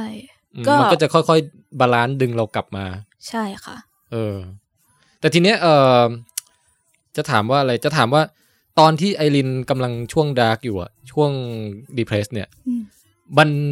มันมีเนื้อเรื่องประกอบไหมว่าเช่นว่าเราเศร้าเพราะเราอกหักหรือเราเศร้าเพราะบอสด่าเราหรือเศร้าเพราะว่าพ่อแม่ไม่เข้าใจเราหรือว่ามันเป็นความเศร้าที่มันไม่มีเนื้อเรื่องเลยด้วยซ้ำแบบมันแค่เศร้าเฉยๆหรือยังไงมันมีปัญหาอย่างนี้แบบเราไม่เคยมีปัญหาตรงจุดนี้แล้วเราเศร้าแต่ว่าพอสมมติเราเคลียร์แล้วอะไรแล้วเนี่ยก็เหมือนแบบต้องค่อยๆปล่อยวางปัญหาตรงนั้นน่ะอย่างเช่นการกลัวคนเนี้ยเราก็ต้องคิดว่าอันนี้คือหมอบอกมาว่าแบบหมอเขาก็พูดนะว่าแบบมันไม่ใช่เหตุการณ์เดิมมันเป็นครั้งใหม่แล้วมันไม่ได้เกิดขึ้นมันไม่ได้เกิดขึ้นเหมือนครั้งนั้นแล้วอย่าไปคิดอย่าไปยึดติดว่ามันจะเป็นแบบนั้นอีกหรืออะไรอย่างเงี้ยคือความซับซ้อนของกรณีไอรินก็คือว่าเหมือนกับโดนทำร้ายมาครั้งหนึ่งแล้วมันฝังใจใช่แล้วพอไปเจออะไรคล้ายคลึงกันมันดึงกลับมาใช่แล้วพอดึงกลับมาปุ๊บเรารู้สึกแย่กับตัวเองที่เราเป็นแบบนั้นคอนโทรลไม่ได้ก็เลยเศร้าอย่างนี้ป่ะไม่ค่ะมันเรารู้สึกเรากลัวเหตุการณ์ที่เรากลัวคนรอบข้างกลัวทุกสิ่งอย่างที่อยู่รอบตัวในตอนนั้นน่ะแต่ทีเนี้ยก็คืออย่างแรกคือเราต้องหายกลัวกับสิ่งที่ไม่ใช่สิ่งที่เกิดสิ่งไม่ใช่สิต้องบอกว่าเราต้องหายกลัวกับคนหายกลัวสังคมเพราะว่าสิ่งที่เกิดขึ้นมันผ่านไปแล้วไม่ใช่เหตุการณ์เดียวกันเราจะกลัวผู้ชายที่ใส่ชุดสีดำตลอดเวลา อะไรอย่างเงี้ยไม่ได้อารมณ์นั้นนะคะสมมุติแบบช่วงที่ยังหลุดจากตรงนั้นไม่ได้อ่ะคือเดินไปเห็นผู้ชายใส่เสื้อสีดำปุ๊บมันเกิดอาการอะไรขึ้นบ้างช็อกคือแบบกลัวแล้วก็แบบจะไม่เข้าใกล้หรือแบบหนีไปอีกทางแล้วก็ภาพก็จะวนอยู่เหตุการณ์เดิมอะไรอย่างเงี้ยแล้ววันนั้นทั้งวันคือแบบหลุดออกมาไม่ได้ไม่ค่ะเฉพาะช่วงเวลาสั้นๆที่ยังอยู่ในสภาวะอย่างรถไฟฟ้าอย่างเงี้ยค่ะแต่ว่าก็คือถ้าเกิดสมมติเดินไปบันไดเลื่อนเจอผู้ชายที่ใส่เสื้อสีดำก็กลัวอยู่นะคืออย่างง่ายๆอ่ะเจ้านายเดินมาสั่งงานกลัวเจ้านายเพราะเจ้านายใส่เสื้อสีดำไม่ใช่ค่ะเพราะพี่นายเป็นเป็นผู้ชายที่ดูแบบมีพลังอำนาจเหนือกว่าเราอย่างเงี้ยอะไรอย่างนั้นนะคะคือเข้ามาใกล้ก็กลัวแล้วคำว่ากลัวในที่นี้คือหมายถึงว่า มันใจมันวูบตัวมือไม้สั่นอะไรเงี้ยหรือว่าประมาณนั้นนะคะแล้วคือมันเป็นความกลัวที่แบบเหมือนกลัวจิ้งจกตุ๊กแกอะไรอย่างเงี้ยคือหรือแบบใครมีอาการกลัวอะไรบางอย่างเนี่ยมันจะเป็นลักษณะกลัวที่ไม่มีเหตุผลนะพวกโฟเบียทั้งหลายใช่แล้วก็คือที่แรกจะกลัวแค่ผู้ชายหลังจากนั้นเนี่ยเริ่มลามไป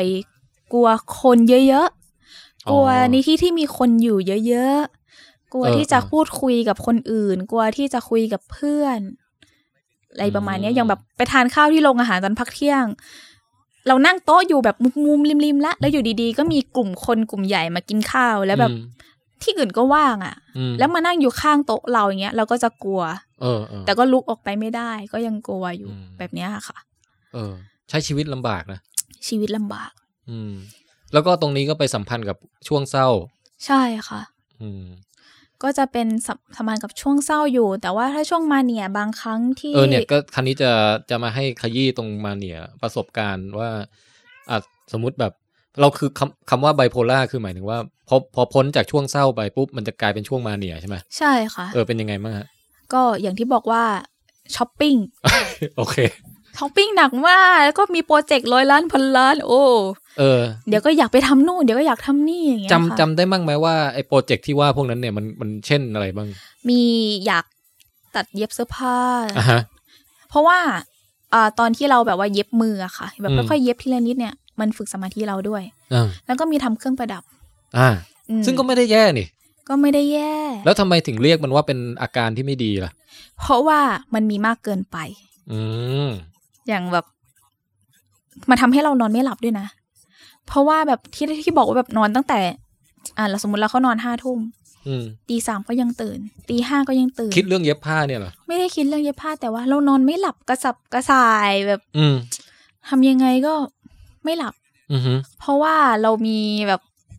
เขาเรียกอะไรอะดรีนาลีนหรืออะไรอย่างเงี้ยที่มากเกินไปเพราะว่าตอนนั้นเนี่ยเป็นช่วงที่เราได้ยาต้านเศร้าที่ค่อนข้างปริมาณเยอะเพราะก่อนหน้านี้เราเศร้ามากแต่ตอนเนี้ยมันดีดขึ้นแล้วและมันก็ดีดเกินไปจากเศร้าเป็นดีดค่ะแล้วการปฏิสัมพันธ์กับคนเป็นไงในช่วงมาเนียช่วงมาเนียก็ยังมีอาการกลัวอยู่บ้างเพราะว่าเรายังไม่ค่อยได้ไม่ดีขึ้นสักเท่าไหร่จากช่วงที่ depressed ในเรื่องกลัวผู้ชายหรืออะไรอย่างเงี้ยนะคะเพียงแต่ว่าก็เริ่มรู้สึกแบบว่าอยากคุยกับคนอื่นบ้างแต่ไม่อยากคุยยังไงนะคืออยากมีเพื่อนอยากเจอเพื่อนอยากฟังเพื่อนพูดอย่างเงี้ยแต่ว่าเราอ่ะไม่อยากเป็นคนที่จะไปพูดคุยเองก็เลยได้ฟังวิดแคสเป็นช่วงที่รู้สึกว่าแบบนี่แหละตอบโจทย์เราอยากมีเพื่อนคุยนะแต่เราไม่อยากเป็นคนไปคุยเองคือเหมือนนั่งอยู่ในโต๊ะเดียวกันแต่ว่าโฟกัสไม่ได้อยู่ที่เราใช่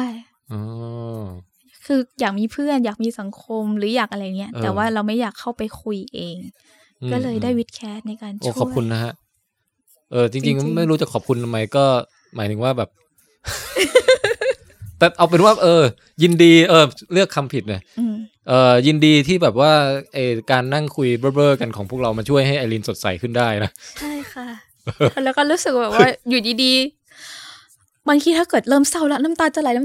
เปิดวิดแคทฟังหัวเราะอยู่คนเดียวบนรถไฟฟ้าอาจจะดูเบลอๆแต่ว่าชีวิตจะมีความสุขปล่อยฉันเถอะตอนนี้ก็ได้มาเป็นเพื่อนกันในชีวิตจริงแล้วนะใช่ค่ะแล้วก็ถูกบังคับให้พูดนะ ถึงแม้ไม่อยากพูดก็ตาม จริงๆอยากเล่าใช่ไหมอันนี้พี่ไม่ได้ฝืนใจอะไรนะใช่ก็อยากเล่าก็แฮปปี้ดีนะในการที่แบบเล่าแล้วแบบเป็นเคสสตัดดี้ให้คนอื่นเพราะว่าคนรอบตัวก็เป็นมาเนี่ยมีอะไรมีช็อตเด็ดๆไหมที่แบบว่าเนี่ยโคตรแห่งความแบบว่าหลุดโลกหรืออะไรอย่างเงี้ยหรือคนพูดดีไหมเนี่ยปั่นเครื่องประดับให้วิดแคทเนี่ยสุดๆเลยเฮ้ย คือหมายถึงมันเอ็กซ์ตรีมยังไงอ่ะมันแบบหยุดไม่ได้ไม่หลับไม่นอนอย่างเงี้ยหรือว่าหุยพี่คือหนูรู้สึกแบบบ้างานมากคือแบบ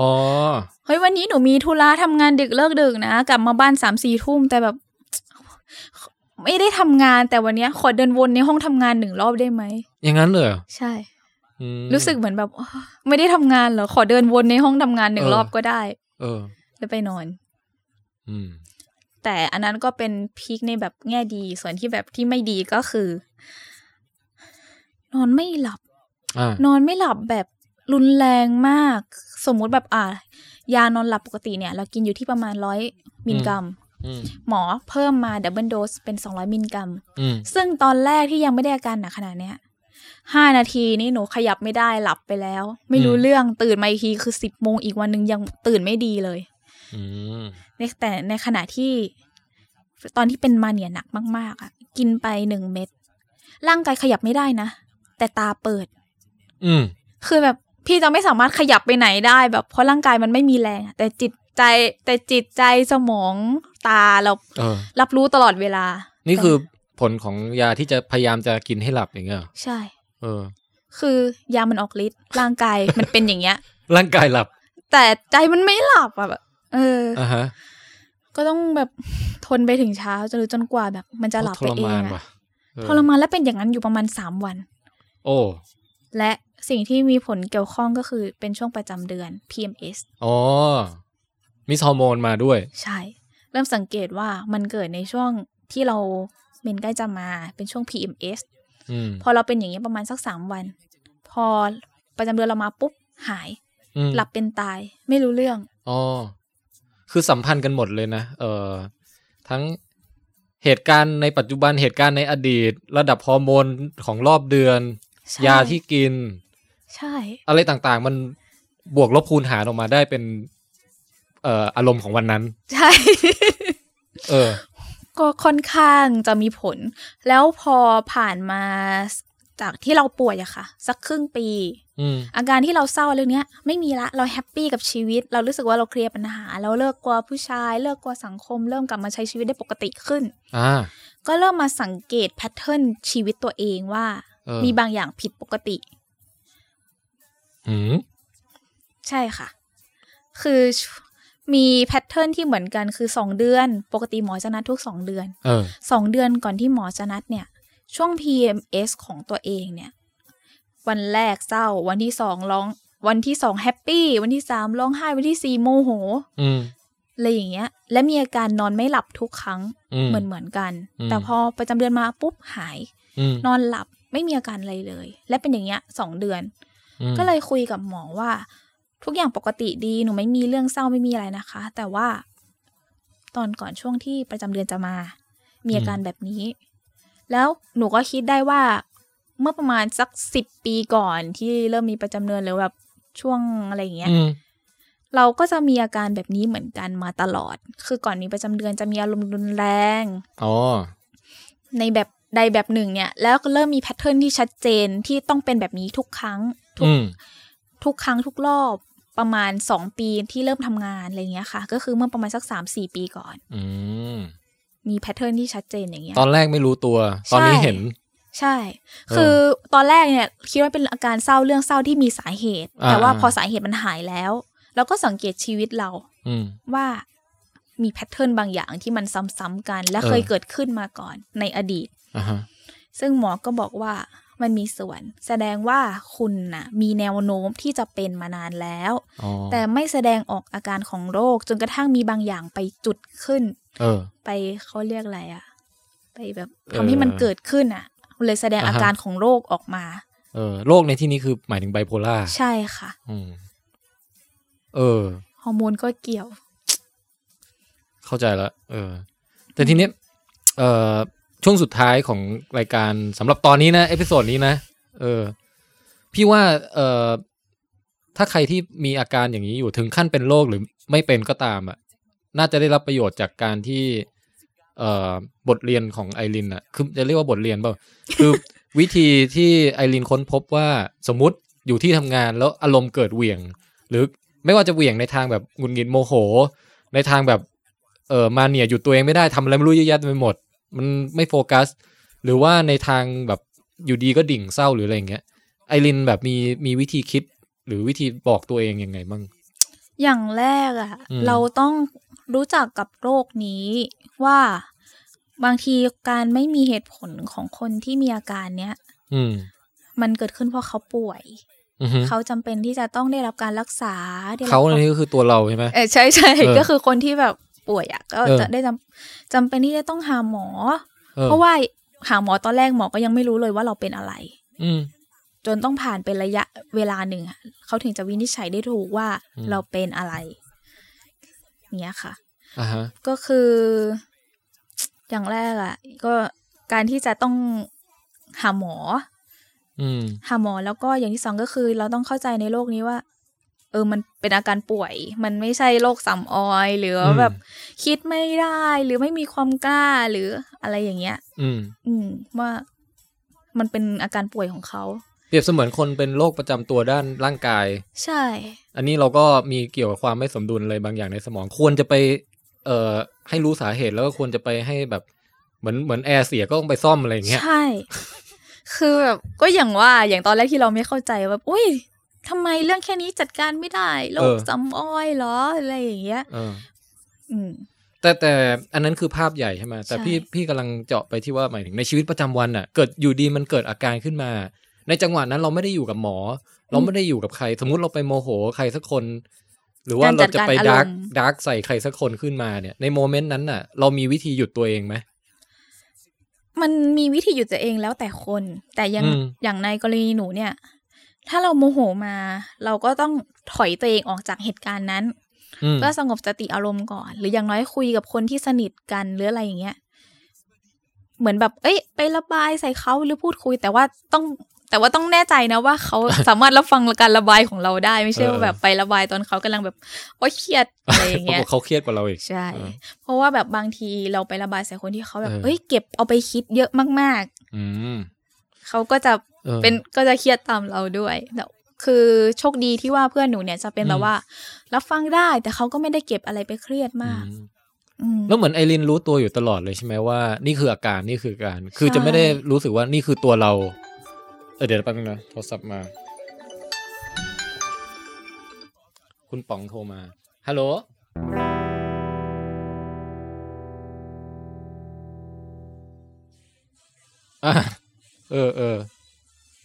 นี่พี่ก็จ่อรอลงคิวอัดวิดแคสตอนหน้าอยู่ ได้โอเคขอบคุณมากป๋องที่แจ้งสวัสดีฮะครับคุณป๋องบอกจะมากรุงเทพ17ตะกี้นี้ฟังในหูฟังเป็นเพลงชาติอยู่พอดีเลยว่ะ 6 โมงดีแล้วที่ไม่มาเป็นแบ็คกราวด์นี่คือบางกอกเดินสีวิไลอันนั้นเพลงอะไรเพลงชาติ BNK พี่เฮ้ยพี่ไม่ได้ติดตามเลยว่ะโอ้เชอปางเชอปางเดี๋ยวเรามาปิดรายการช่วงใกล้จบแล้วเดี๋ยวนะถึงคำถามไหนอยู่นะบอกการทำยังไงให้มีสติใช่ไหมใช่คือที่พี่ถามไอรินเนี่ยเพราะว่าพี่รู้สึกว่าไอรินอะเป็นคนที่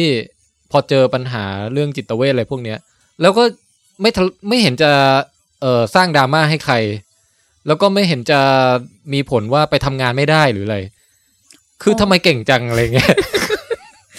ใช่ตอนนี้ป่วยเพื่อนก็ถามนะว่ายังไปทำงานอยู่หรือเปล่าเพราะมีเพื่อนที่เป็นแล้วเขาไม่สามารถไปเรียนหรือทำงานได้เลยหุยพี่ถ้าหนูไม่ทำงานหนูจะหาอะไรกินนะดราม่ากว่าแต่อีกอย่างคือการที่ทำงานได้เนี่ยมันก็มีส่วนช่วยเยียวยาด้วยไหมดีกว่าอยู่บ้านแล้วรู้สึกว่าไม่สามารถทำอะไรได้อะไรเงี้ยก็ใช่เพราะว่าแบบอย่างน้อยเรานี่แหละเราก็มีแรงกดดันของเราที่จำเป็นที่จะต้องทำงานเราจำเป็นที่จะต้องควบคุมตัวเองให้อยู่ในระบบให้อยู่ในกรอบให้อยู่ในแนวทางที่ดำเนินชีวิตต่อไปไม่ผิดปกติให้ได้เพราะว่าอย่างตอนแรกเนี่ยไม่ได้บอกใครในครอบครัวหรือไม่ได้บอกอะไรเงี้ยที่ว่าเราเป็นจนอีกสักพักใหญ่ๆถึงจะเริ่มบอกที่บ้านบอกพ่อบอกแม่ซึ่งตอนที่เขาบอกแล้วเขาก็บอกแบบนั่งสมาธิไม่ลูกไปวัดไม่ลูกซึ่งหนูก็แบบอธิบายเขาอีกรอบแหละว่ามันไม่โอเคนะหนูสามารถมีสมาธิได้ด้วยการทำอย่างนี้แต่ตอนแรกๆเขาก็เหมือนจะเข้าใจแหละแต่แบบด้วยความที่พ่อแม่เนาะเขาก็แบบทางสายพุทธเขาก็เลยแบบพอหลังๆมาเขาก็เหมือนอยากจะให้เราลองทำวิธีเขาไปวัดนั่งสมาธิอะไรเงี้ยแล้วเคยไปลองสักครั้งไหมล่ะไม่อะค่ะเอาเหรอมันมีความแบบต่อต้านพ่อแม่อยู่นิดๆไหม ไม่นิดอะค่ะเหรอเยอะเลยต่อต้านมาก โอเคคือพ่อแม่เป็นพุทธจริงแต่ว่าหนูอะเป็นคริสต์เพราะฉะนั้นเนี่ยก็เลยไม่ค่อยไปทางนั้นแต่เราก็รู้สึกว่าเรามีแนวทางของเราใช่ก็คือเหมือนแบบเรามีแนวทางของเรานะเป็นสมาธิของเราแบบนี้ก็เหมือนพ่อแม่เขาไม่เข้าใจหนูก็เลยใช้วิธีการอันนี้ไม่ดีนะคะเด็กดีไม่ควรทำก็เลยไม่คุยกับพ่อแม่ประมาณเดือนนึงดราม่าก็มีดราม่าบ้างนะไม่ใช่แบบใช่ก็คือเหมือนแบบบอกแล้วเราไม่โอเคนะที่เกิดจะมาพูดแบบนี้กับเราไม่คุยด้วยเลยจนเหมือนแบบประมาณผ่านไปเดือนนึงแม่ก็มาแบบแม่คิดถึงหนูก็เลยโอเคโทรศัพท์คุยกันทีนี้ก็เหมือนแบบร้องไห้ดราม่าคุยกันกับแม่แบบจริงจังอ่ะเขาก็เลยโอเคแม่โอเคแล้วแม่เข้าใจอะไรอย่างเงี้ยก็มีจุดดราม่านิดนึงมีพัฒนาการว่าแบบจากการที่ไม่ค่อยเข้าใจกันก็ตอนนี้เข้าใจกันมากขึ้นเนาะใช่ค่ะแล้วก็เห็นไอรินบอกว่าบางทีตัวความลำบากในชีวิตเนี่ยไม่ได้เกิดจากตัวอาการไบโพล่าอย่างเดียวแต่เกิดจากผลข้างเคียงของยานั่นแหละ แล้วพี่อ่ะก็ Amazing อีกแล้วว่าไอรินมาเล่าแบบเหมือนไอรินรู้ตัวตลอดเลยว่านี่คือผลของยาเช่นแบบเห็นภาพหลอนได้ยินเสียงนู่นนี่นั่นอะไรอ่ะก็คือรู้ตัวตลอดอย่างนี้ไม่ต้องไปฝึกสมาธิแล้วอ่ะไหนลองบอกหน่อยดิว่าเวลายามันมาแปลกๆมันมียังไงเกิดอะไรขึ้นก็คือว่าตอนแรกคิดว่าตอนแรกอ่านฉลากยาแล้วไปหาในอินเทอร์เน็ตดูเขาว่ามันมียาตัวนี้มันมี side effect ว่าเห็นภาพหลอนหรือได้ยินเสียงหลอนแต่ว่าตอนหลังเนี่ยก็ไปคุยกับหมอบอกว่าไม่ใช่เอฟเฟกต์ยามันเป็นอาการโรคของคุณนั่นแหละอ้าวเหรอใช่เป็นอาการโรคของคุณเพราะว่าตอนที่เกิดอาการภาพหลอนเสียงหลอนเนี่ยหนูเปลี่ยนยาตัวเดิมอ่ะมันช่วยในอาการภาพหลอนเสียงหลอนแต่ยาตัวใหม่เนี้ยคุมอารมณ์เพราะฉะนั้นเนี่ยตอนหลังจากที่เริ่มมีอาการภาพหลอนเสียงหลอนมาหมอก็ให้ยาตัวเดิมที่เคยกินเป็นยาก่อนนอนอะไรเงี้ยค่ะช่วยในการควบคุมไม่ให้เกิดภาพหลอนหรือเสียงหลอนโอเคงั้นพี่เข้าใจผิดดิมันไม่ใช่ side effect ของยาใช่ไหมทีแรกหนูก็เข้าใจผิดอย่างนั้นเพราะว่าแบบไปเอาชื่อยาเนี้ยไปถามเภสัชคือเขาก็บอกว่ามันเป็น side effect แต่ว่าหมอบอกว่าจริงๆมันเป็น side effect ของโรคแต่มันเป็นยังไงบ้างคืออย่างอันนี้หัวข้อสุดท้ายที่เราจะคุยกันวันนี้แล้วฮะแล้วเดี๋ยวเริ่มหิวข้าวแล้วอันนี้จะเป็นเรื่องเหนือธรรมชาติพลังงานนิดหน่อยนะพี่นี่มันภาพหลอนกับเสียงหลอนมาพร้อมกันไหมหรือมาทีละอย่างตอนแรกหนูเห็นภาพหลอนก่อนคืออารมณ์เหมือนประมาณว่าอันนี้จะเป็นเรื่องนอกเหนือวิทยาศาสตร์นิดนึงนะ ก็คือว่าปกติเนี่ยหนูจะเป็นคนที่เห็นแบบพวกพลังงานข้างทางอะไรอย่างเงี้ยเป็นปกติซึ่งก็เฉยๆมันเป็นเห็นเป็นยังไงอ่ะก็เห็นแบบเห็นเหมือนคนยืนอยู่แวบไปสวัสดีบ๊ายบายเดินต่อแล้วเดี๋ยวขอขยี้นิดนึงความชัดมันระดับไหนของสิ่งที่เห็นแล้วรู้ได้ไงว่านั่นไม่ใช่คนยืนอยู่จริงๆพี่เคยเห็นคนใส่ชุดเทวดาไหมคือหนูก็ไม่อยากบอกเวลาแบบไปรับปริญญาจุฬาอะไรอย่างเงี้ยยืนอยู่หน้าบ้านนะเขาก็อาจจะไปรับปริญญามาไงไม่มันเป็นคนลุงคนแก่คือหนูก็ไม่รู้แบบจะบอกยังไงอะแต่ว่ามันจะมีฟีลลิ่งของความรู้สึกที่สัมผัสได้อีกนิดนึงว่าอันเนี้ยมันมี something นะอารมณ์เหมือนแบบถ้าเกิดคนเจอผีแล้วขนลุกเลยอย่างเงี้ยแต่คืออันเนี้ยการเห็นของเรามันจะมีจุดบางอย่างที่เรารู้สึกว่าอันเนี้ยไงเพื่อนคุ้นเคยแต่ภาพหลอนที่เราเห็นตอนที่เกิดอาการเนี่ยมันไม่มีความรู้สึกมาด้วยมันเห็นแบบเป็นภาพวึบเข้ามาคนละแคตตากรีกันใช่แล้วรู้สึกเหมือนเห็นเป็นภาพแล้วเราก็รู้สึกว่าทำไมช่วงนี้เห็นภาพบ่อยจังแต่ว่าไม่ได้รู้สึกอะไรภาพอย่างเช่นภาพไงคือเหมือนแบบเหมือนเห็นเป็นแมววิ่งผ่านไปอย่างนี้ก็ถ้าเคยดู The Matrix ป่ะ ทำไมพี่ทุกครั้งที่เห็นแต่ The Matrix มันมีฉากแมววิ่งตัดหน้าไงแล้วบอกเฮ้ยนี่มันเดจาวูนี่หว่าคือนึกว่าเคยเห็นภาพนี้มาแล้วซ้ำครั้งหนึ่งแล้วในเรื่อง The Matrix มันก็บอกว่านี่คือโปรแกรมมันกำลังแบบว่าปรับตัวอะไรบางอย่างแต่อันนั้นนอกเรื่องช่างมัน แต่นี่คือไอรินเห็นแมววิ่งตัดหน้าใช่หรือไม่บางทีก็เห็นเหมือนแบบอุ๊ยหมาวิ่งไปแล้วหันไปมองไม่มีหรือแบบเห็นคนเหมือนขี่จักรยานผ่านไปก็ไม่มีอะไรเงี้ยแต่ว่ามันไม่ได้มีความรู้สึกแบบเวลาเราเห็นแบบซุกี้น้ำอะไรอย่างเงี้ยมันจะมีความรู้สึกที่แบบเหมือนเห็นเหมือนผ่านไปทำไมมันรู้สึกไม่เหมือนมันไม่รู้สึกแบบที่คุ้นเคยอ่ะอ๋อก็ประหลาดดีเหมือนกันนะแต่ไม่เห็นอะไรแบบหลุดโลกแบบลักษณะแบบเห็นเต่าบินมาหรืออะไรเงี้ยไม่ขนาดนั้นคือเห็นว่าสิ่งของสัตว์สิ่งของในชีวิตประจำวันนี่แหละใช่แต่มันมาอยู่ดีมันโผล่มาแล้วแบบอ้าวหายไปหรืออะไรใช่หรือแบบเหมือนเห็นแมววิ่งผ่านหันไปมองอ้าวไม่มีหรือแบบเห็นอะไรเงาดำแวบๆขณะที่เรากำลังเดินกลับบ้านคือทีแรกก็นึกว่าซุกี้น้ำหรือเปล่าแต่ว่า feeling ซุกี้น้ำนี่คืออะไรพี่ไม่เคยดูหนังเหรอไม่เคยมันหมายถึงผีไงทำไมเขาเรียกซุกี้น้ำไม่รู้สิในซีรีส์ซิทคอมเขาเรียกเงี้ยเหรอฮาดีว่ะก็ไม่รู้ทำไมต้องเป็นซุกี้น้ำซุกี้แห้งได้ไหมแต่คือไอรินก็ไม่ได้ตีความไปในทางว่าแบบผีหน้านี่ผีหรือเปล่าหรือว่าอะไรยังไงใช่ไหมใช่ก็เหมือนแบบเหมือนจะ feeling เหมือนเราเจอผีแต่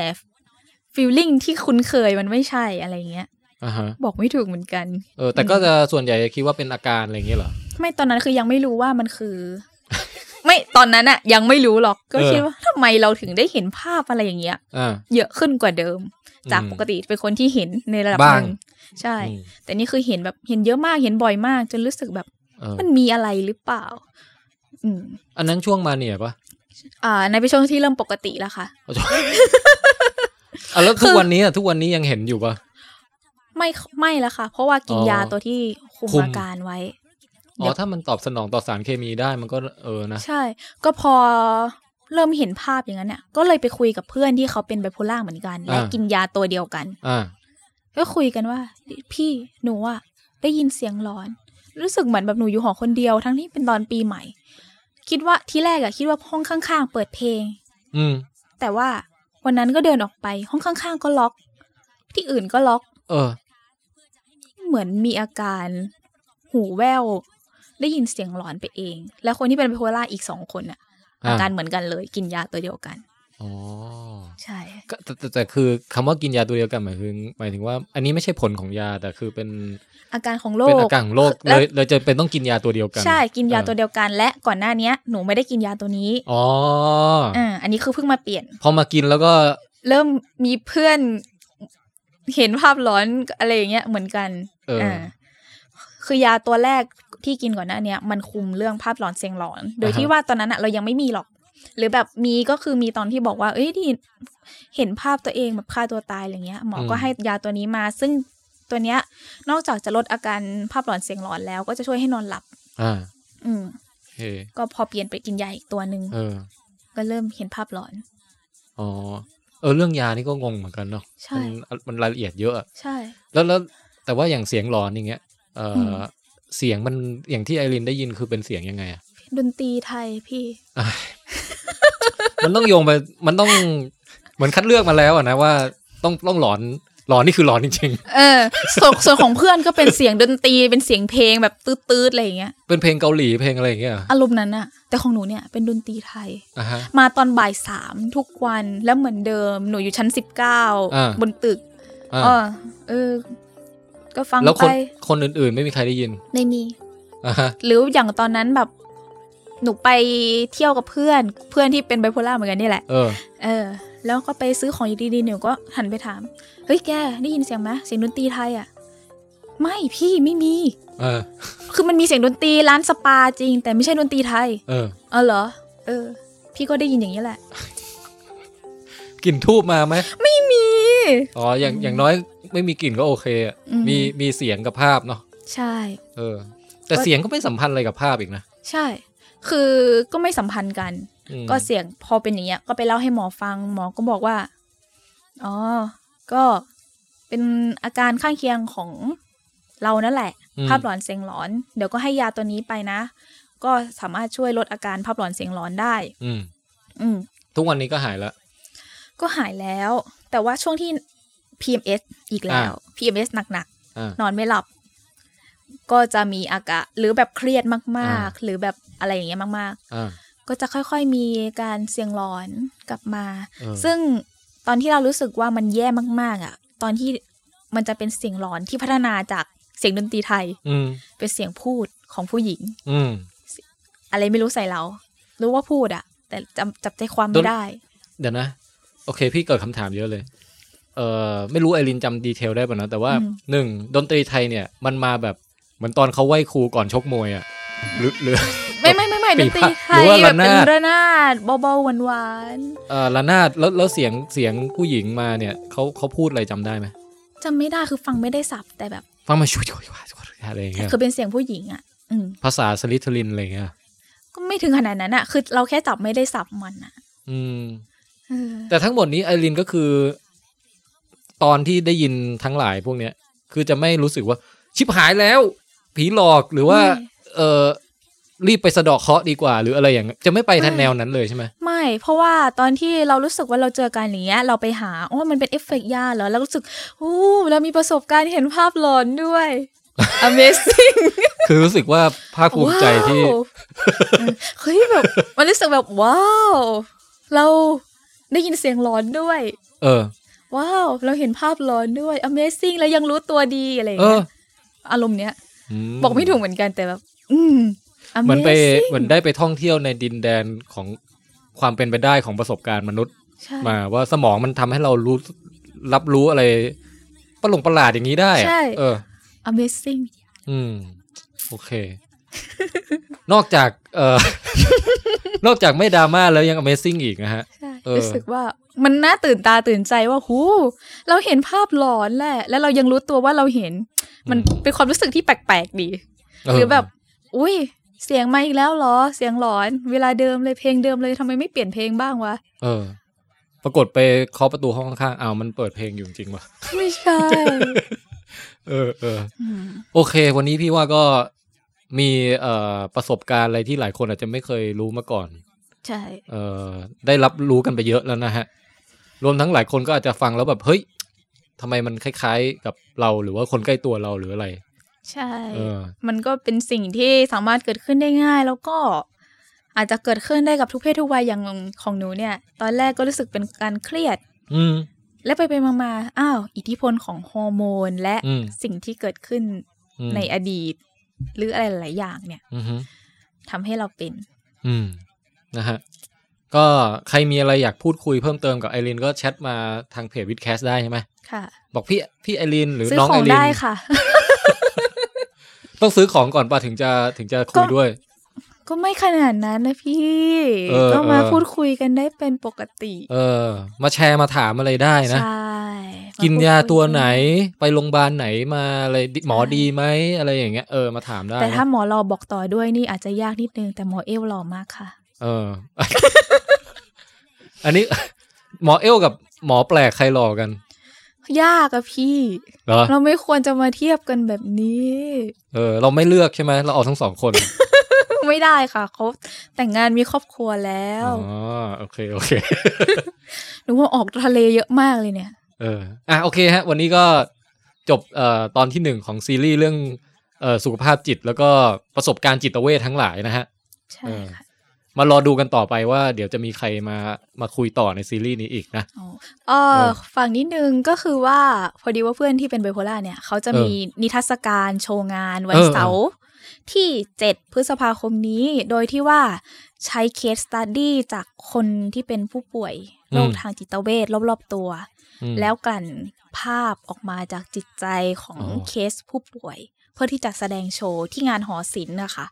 เดี๋ยวดีเทลรายละเอียดอาจจะแอบเอามาฝากทางวิดแคสเผื่อผู้คนที่สนใจอะค่ะงานศิลปะใช่ไหมใช่ค่ะเป็นแบบเพนติ้งหรือว่าเป็นใช่ค่ะเพนติ้งจาก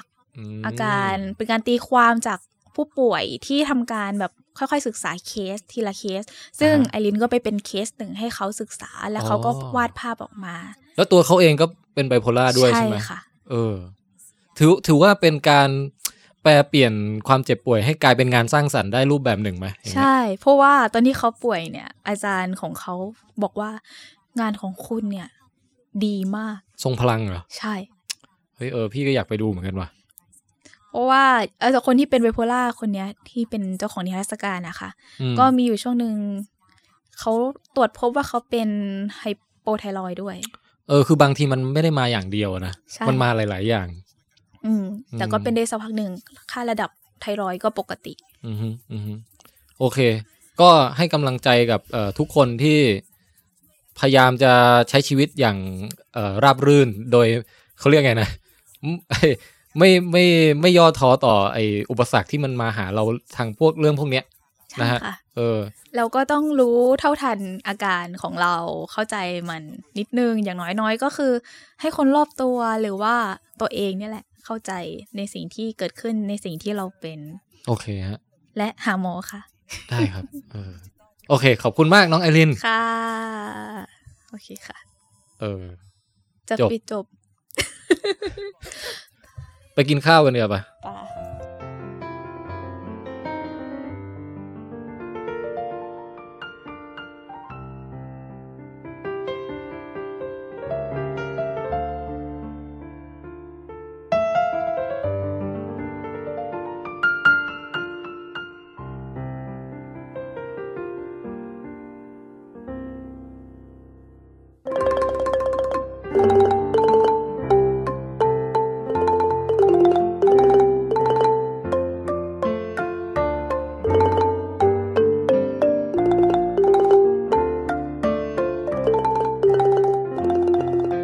ติดตามรายการ Vidcast ทั้งภาคปกติและภาคพิเศษอื่นๆนะครับได้ทางเว็บไซต์ vidcastthailand.com เพจของเราอยู่ที่ facebook.com/vidcastthailand นะฮะจริงๆมีอีก2ตอนที่แนะนำอยากจะให้ฟังควบคู่ไปกับตอนน้องไอรินเนี่ยนะฮะเพราะว่าก่อนหน้านี้เนี่ยก็เคยมีทางบ้านอัดเสียงเล่าประสบการณ์ไบโพล่าของตัวเองนะครับมาออกอากาศทาง Vidcast แล้วครั้งหนึ่งนะฮะเป็นเคสของน้องแพรวครับก็แนะนำให้คนไปฟังกันนะฮะว่าจะมีอะไรที่เหมือนหรือว่าแตกต่างกับกรณีของน้องไอรินบ้างครับอีกตอนหนึ่งที่อยากให้ฟังนะคือตอนที่อบันของเราเนี่ยแหละครับค้นพบว่าตัวเองเนี่ยมีความเปลี่ยนแปลงหลายอย่างนะฮะเกิดขึ้นกับร่างกายและจิตใจแล้วก็พอไปหาหมอเนี่ยก็ถึงได้ค้นพบว่าสาเหตุหลายอย่างนะฮะมาจากฮอร์โมนไทรอยด์ผิดปกติครับอบันก็มาแชร์เรื่องราวว่าพอรู้ว่าตัวเองเจ็บป่วยมีโรคประจำตัวแบบนี้แล้วเนี่ยตั้งสติยังไงแล้วอยู่กับมันยังไงนะฮะก็ทั้ง2ตอนที่แนะนำนี้ครับผมเอาลิงก์ไปลงไว้แล้วนะครับอยู่ทั้งในเว็บไซต์อีกครั้งหนึ่งนะฮะ vidcastthailand.com แล้วก็อยู่ในโพสต์ประจำตอนของตอนนี้ครับตอนน้องไอรินเนี่ยที่หน้าเพจ vidcast ของเราด้วยนะฮะคนเราจริงๆก็เป็นแก้วร้าวด้วยกันทุกคนนะครับ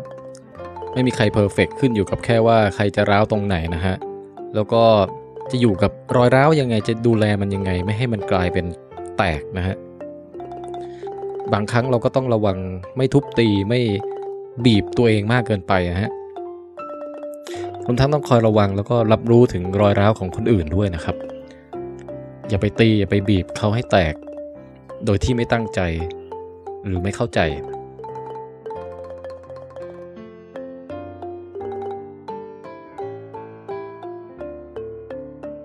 สิ่งหนึ่งที่ผมมักจะเห็นนะครับในชีวิตของคนที่มีความเศร้าเนี่ยก็คือความเศร้าเนี่ยมันสามารถเอามาแปลเปลี่ยนให้เป็นพลังทางสร้างสรรค์ได้อย่างน้องไอรินนี่ก็คนหนึ่งแล้วก็นี่แหละฮะจะบอกว่านิทรรศการศิลปะของเพื่อนน้องไอรินนะครับขอเชิญชวนอย่างยิ่งให้ไปรับชมกันนะฮะงานจัดที่หอศิลป์กรุงไทยครับชั้น2นะฮะหอศิลป์กรุงไทยนี่ก็คืออยู่ที่ธนาคารกรุงไทยสาขาเยาวราชนะครับเริ่มตั้งแต่วันที่7พฤษภาคมนี้ฮะ7พฤษภาคมนี้นะครับจนถึงวันที่2มิถุนายนครับไปเข้าชมได้ตั้งแต่ 9 โมงเช้าถึง 5 โมงเย็นนะฮะส่วนวันเสาร์เนี่ยเปิด 10 โมงเช้าปิด 5 โมงเย็นนะครับแล้วก็วันอาทิตย์ปิดนะครับมีพิธีเปิดนะฮะพิธีเปิดนี่จะอยู่วันที่14พฤษภาคมนะฮะ14พฤษภาคมก็ใครอยากไปเจอตัวศิลปินแล้วก็จริงๆไอรินก็น่าจะไปที่งานด้วยนะฮะในวันนั้นนะครับมีหลายรูปเลยที่เพื่อนไอรินวาดโดยได้รับแรงบันดาลใจจากเรื่องราวของไอรินเนี่ยนะฮะก็แนะนำอย่างยิ่งนะฮะให้ไปชมไปเสพแล้วก็ไปพบปะแลกเปลี่ยนพูดคุยกันนะครับผมเห็นตัวอย่างผลงานแล้วสวยมากครับเป็นแนวเซเรียลแฟนตาซีนะฮะยังไงก็เอาบางส่วนไปลงไว้ให้อยู่ทางเพจและทางเว็บไซต์ของเรานี่แหละครับวันนี้จบแค่นี้นะฮะสำหรับตอนที่1ในซีรีส์เรื่องอาการจิตป่วยทั้งหลายนะครับ ตอนต่อไปจะเป็นเรื่องของอาการอะไรนี่ก็เดี๋ยวรอติดตามกันนะฮะและสุดท้ายนี้ครับเสียงระนาดที่ท่านได้ยินอยู่นี้ผมไม่ได้เปิดนะครับสวัสดีครับ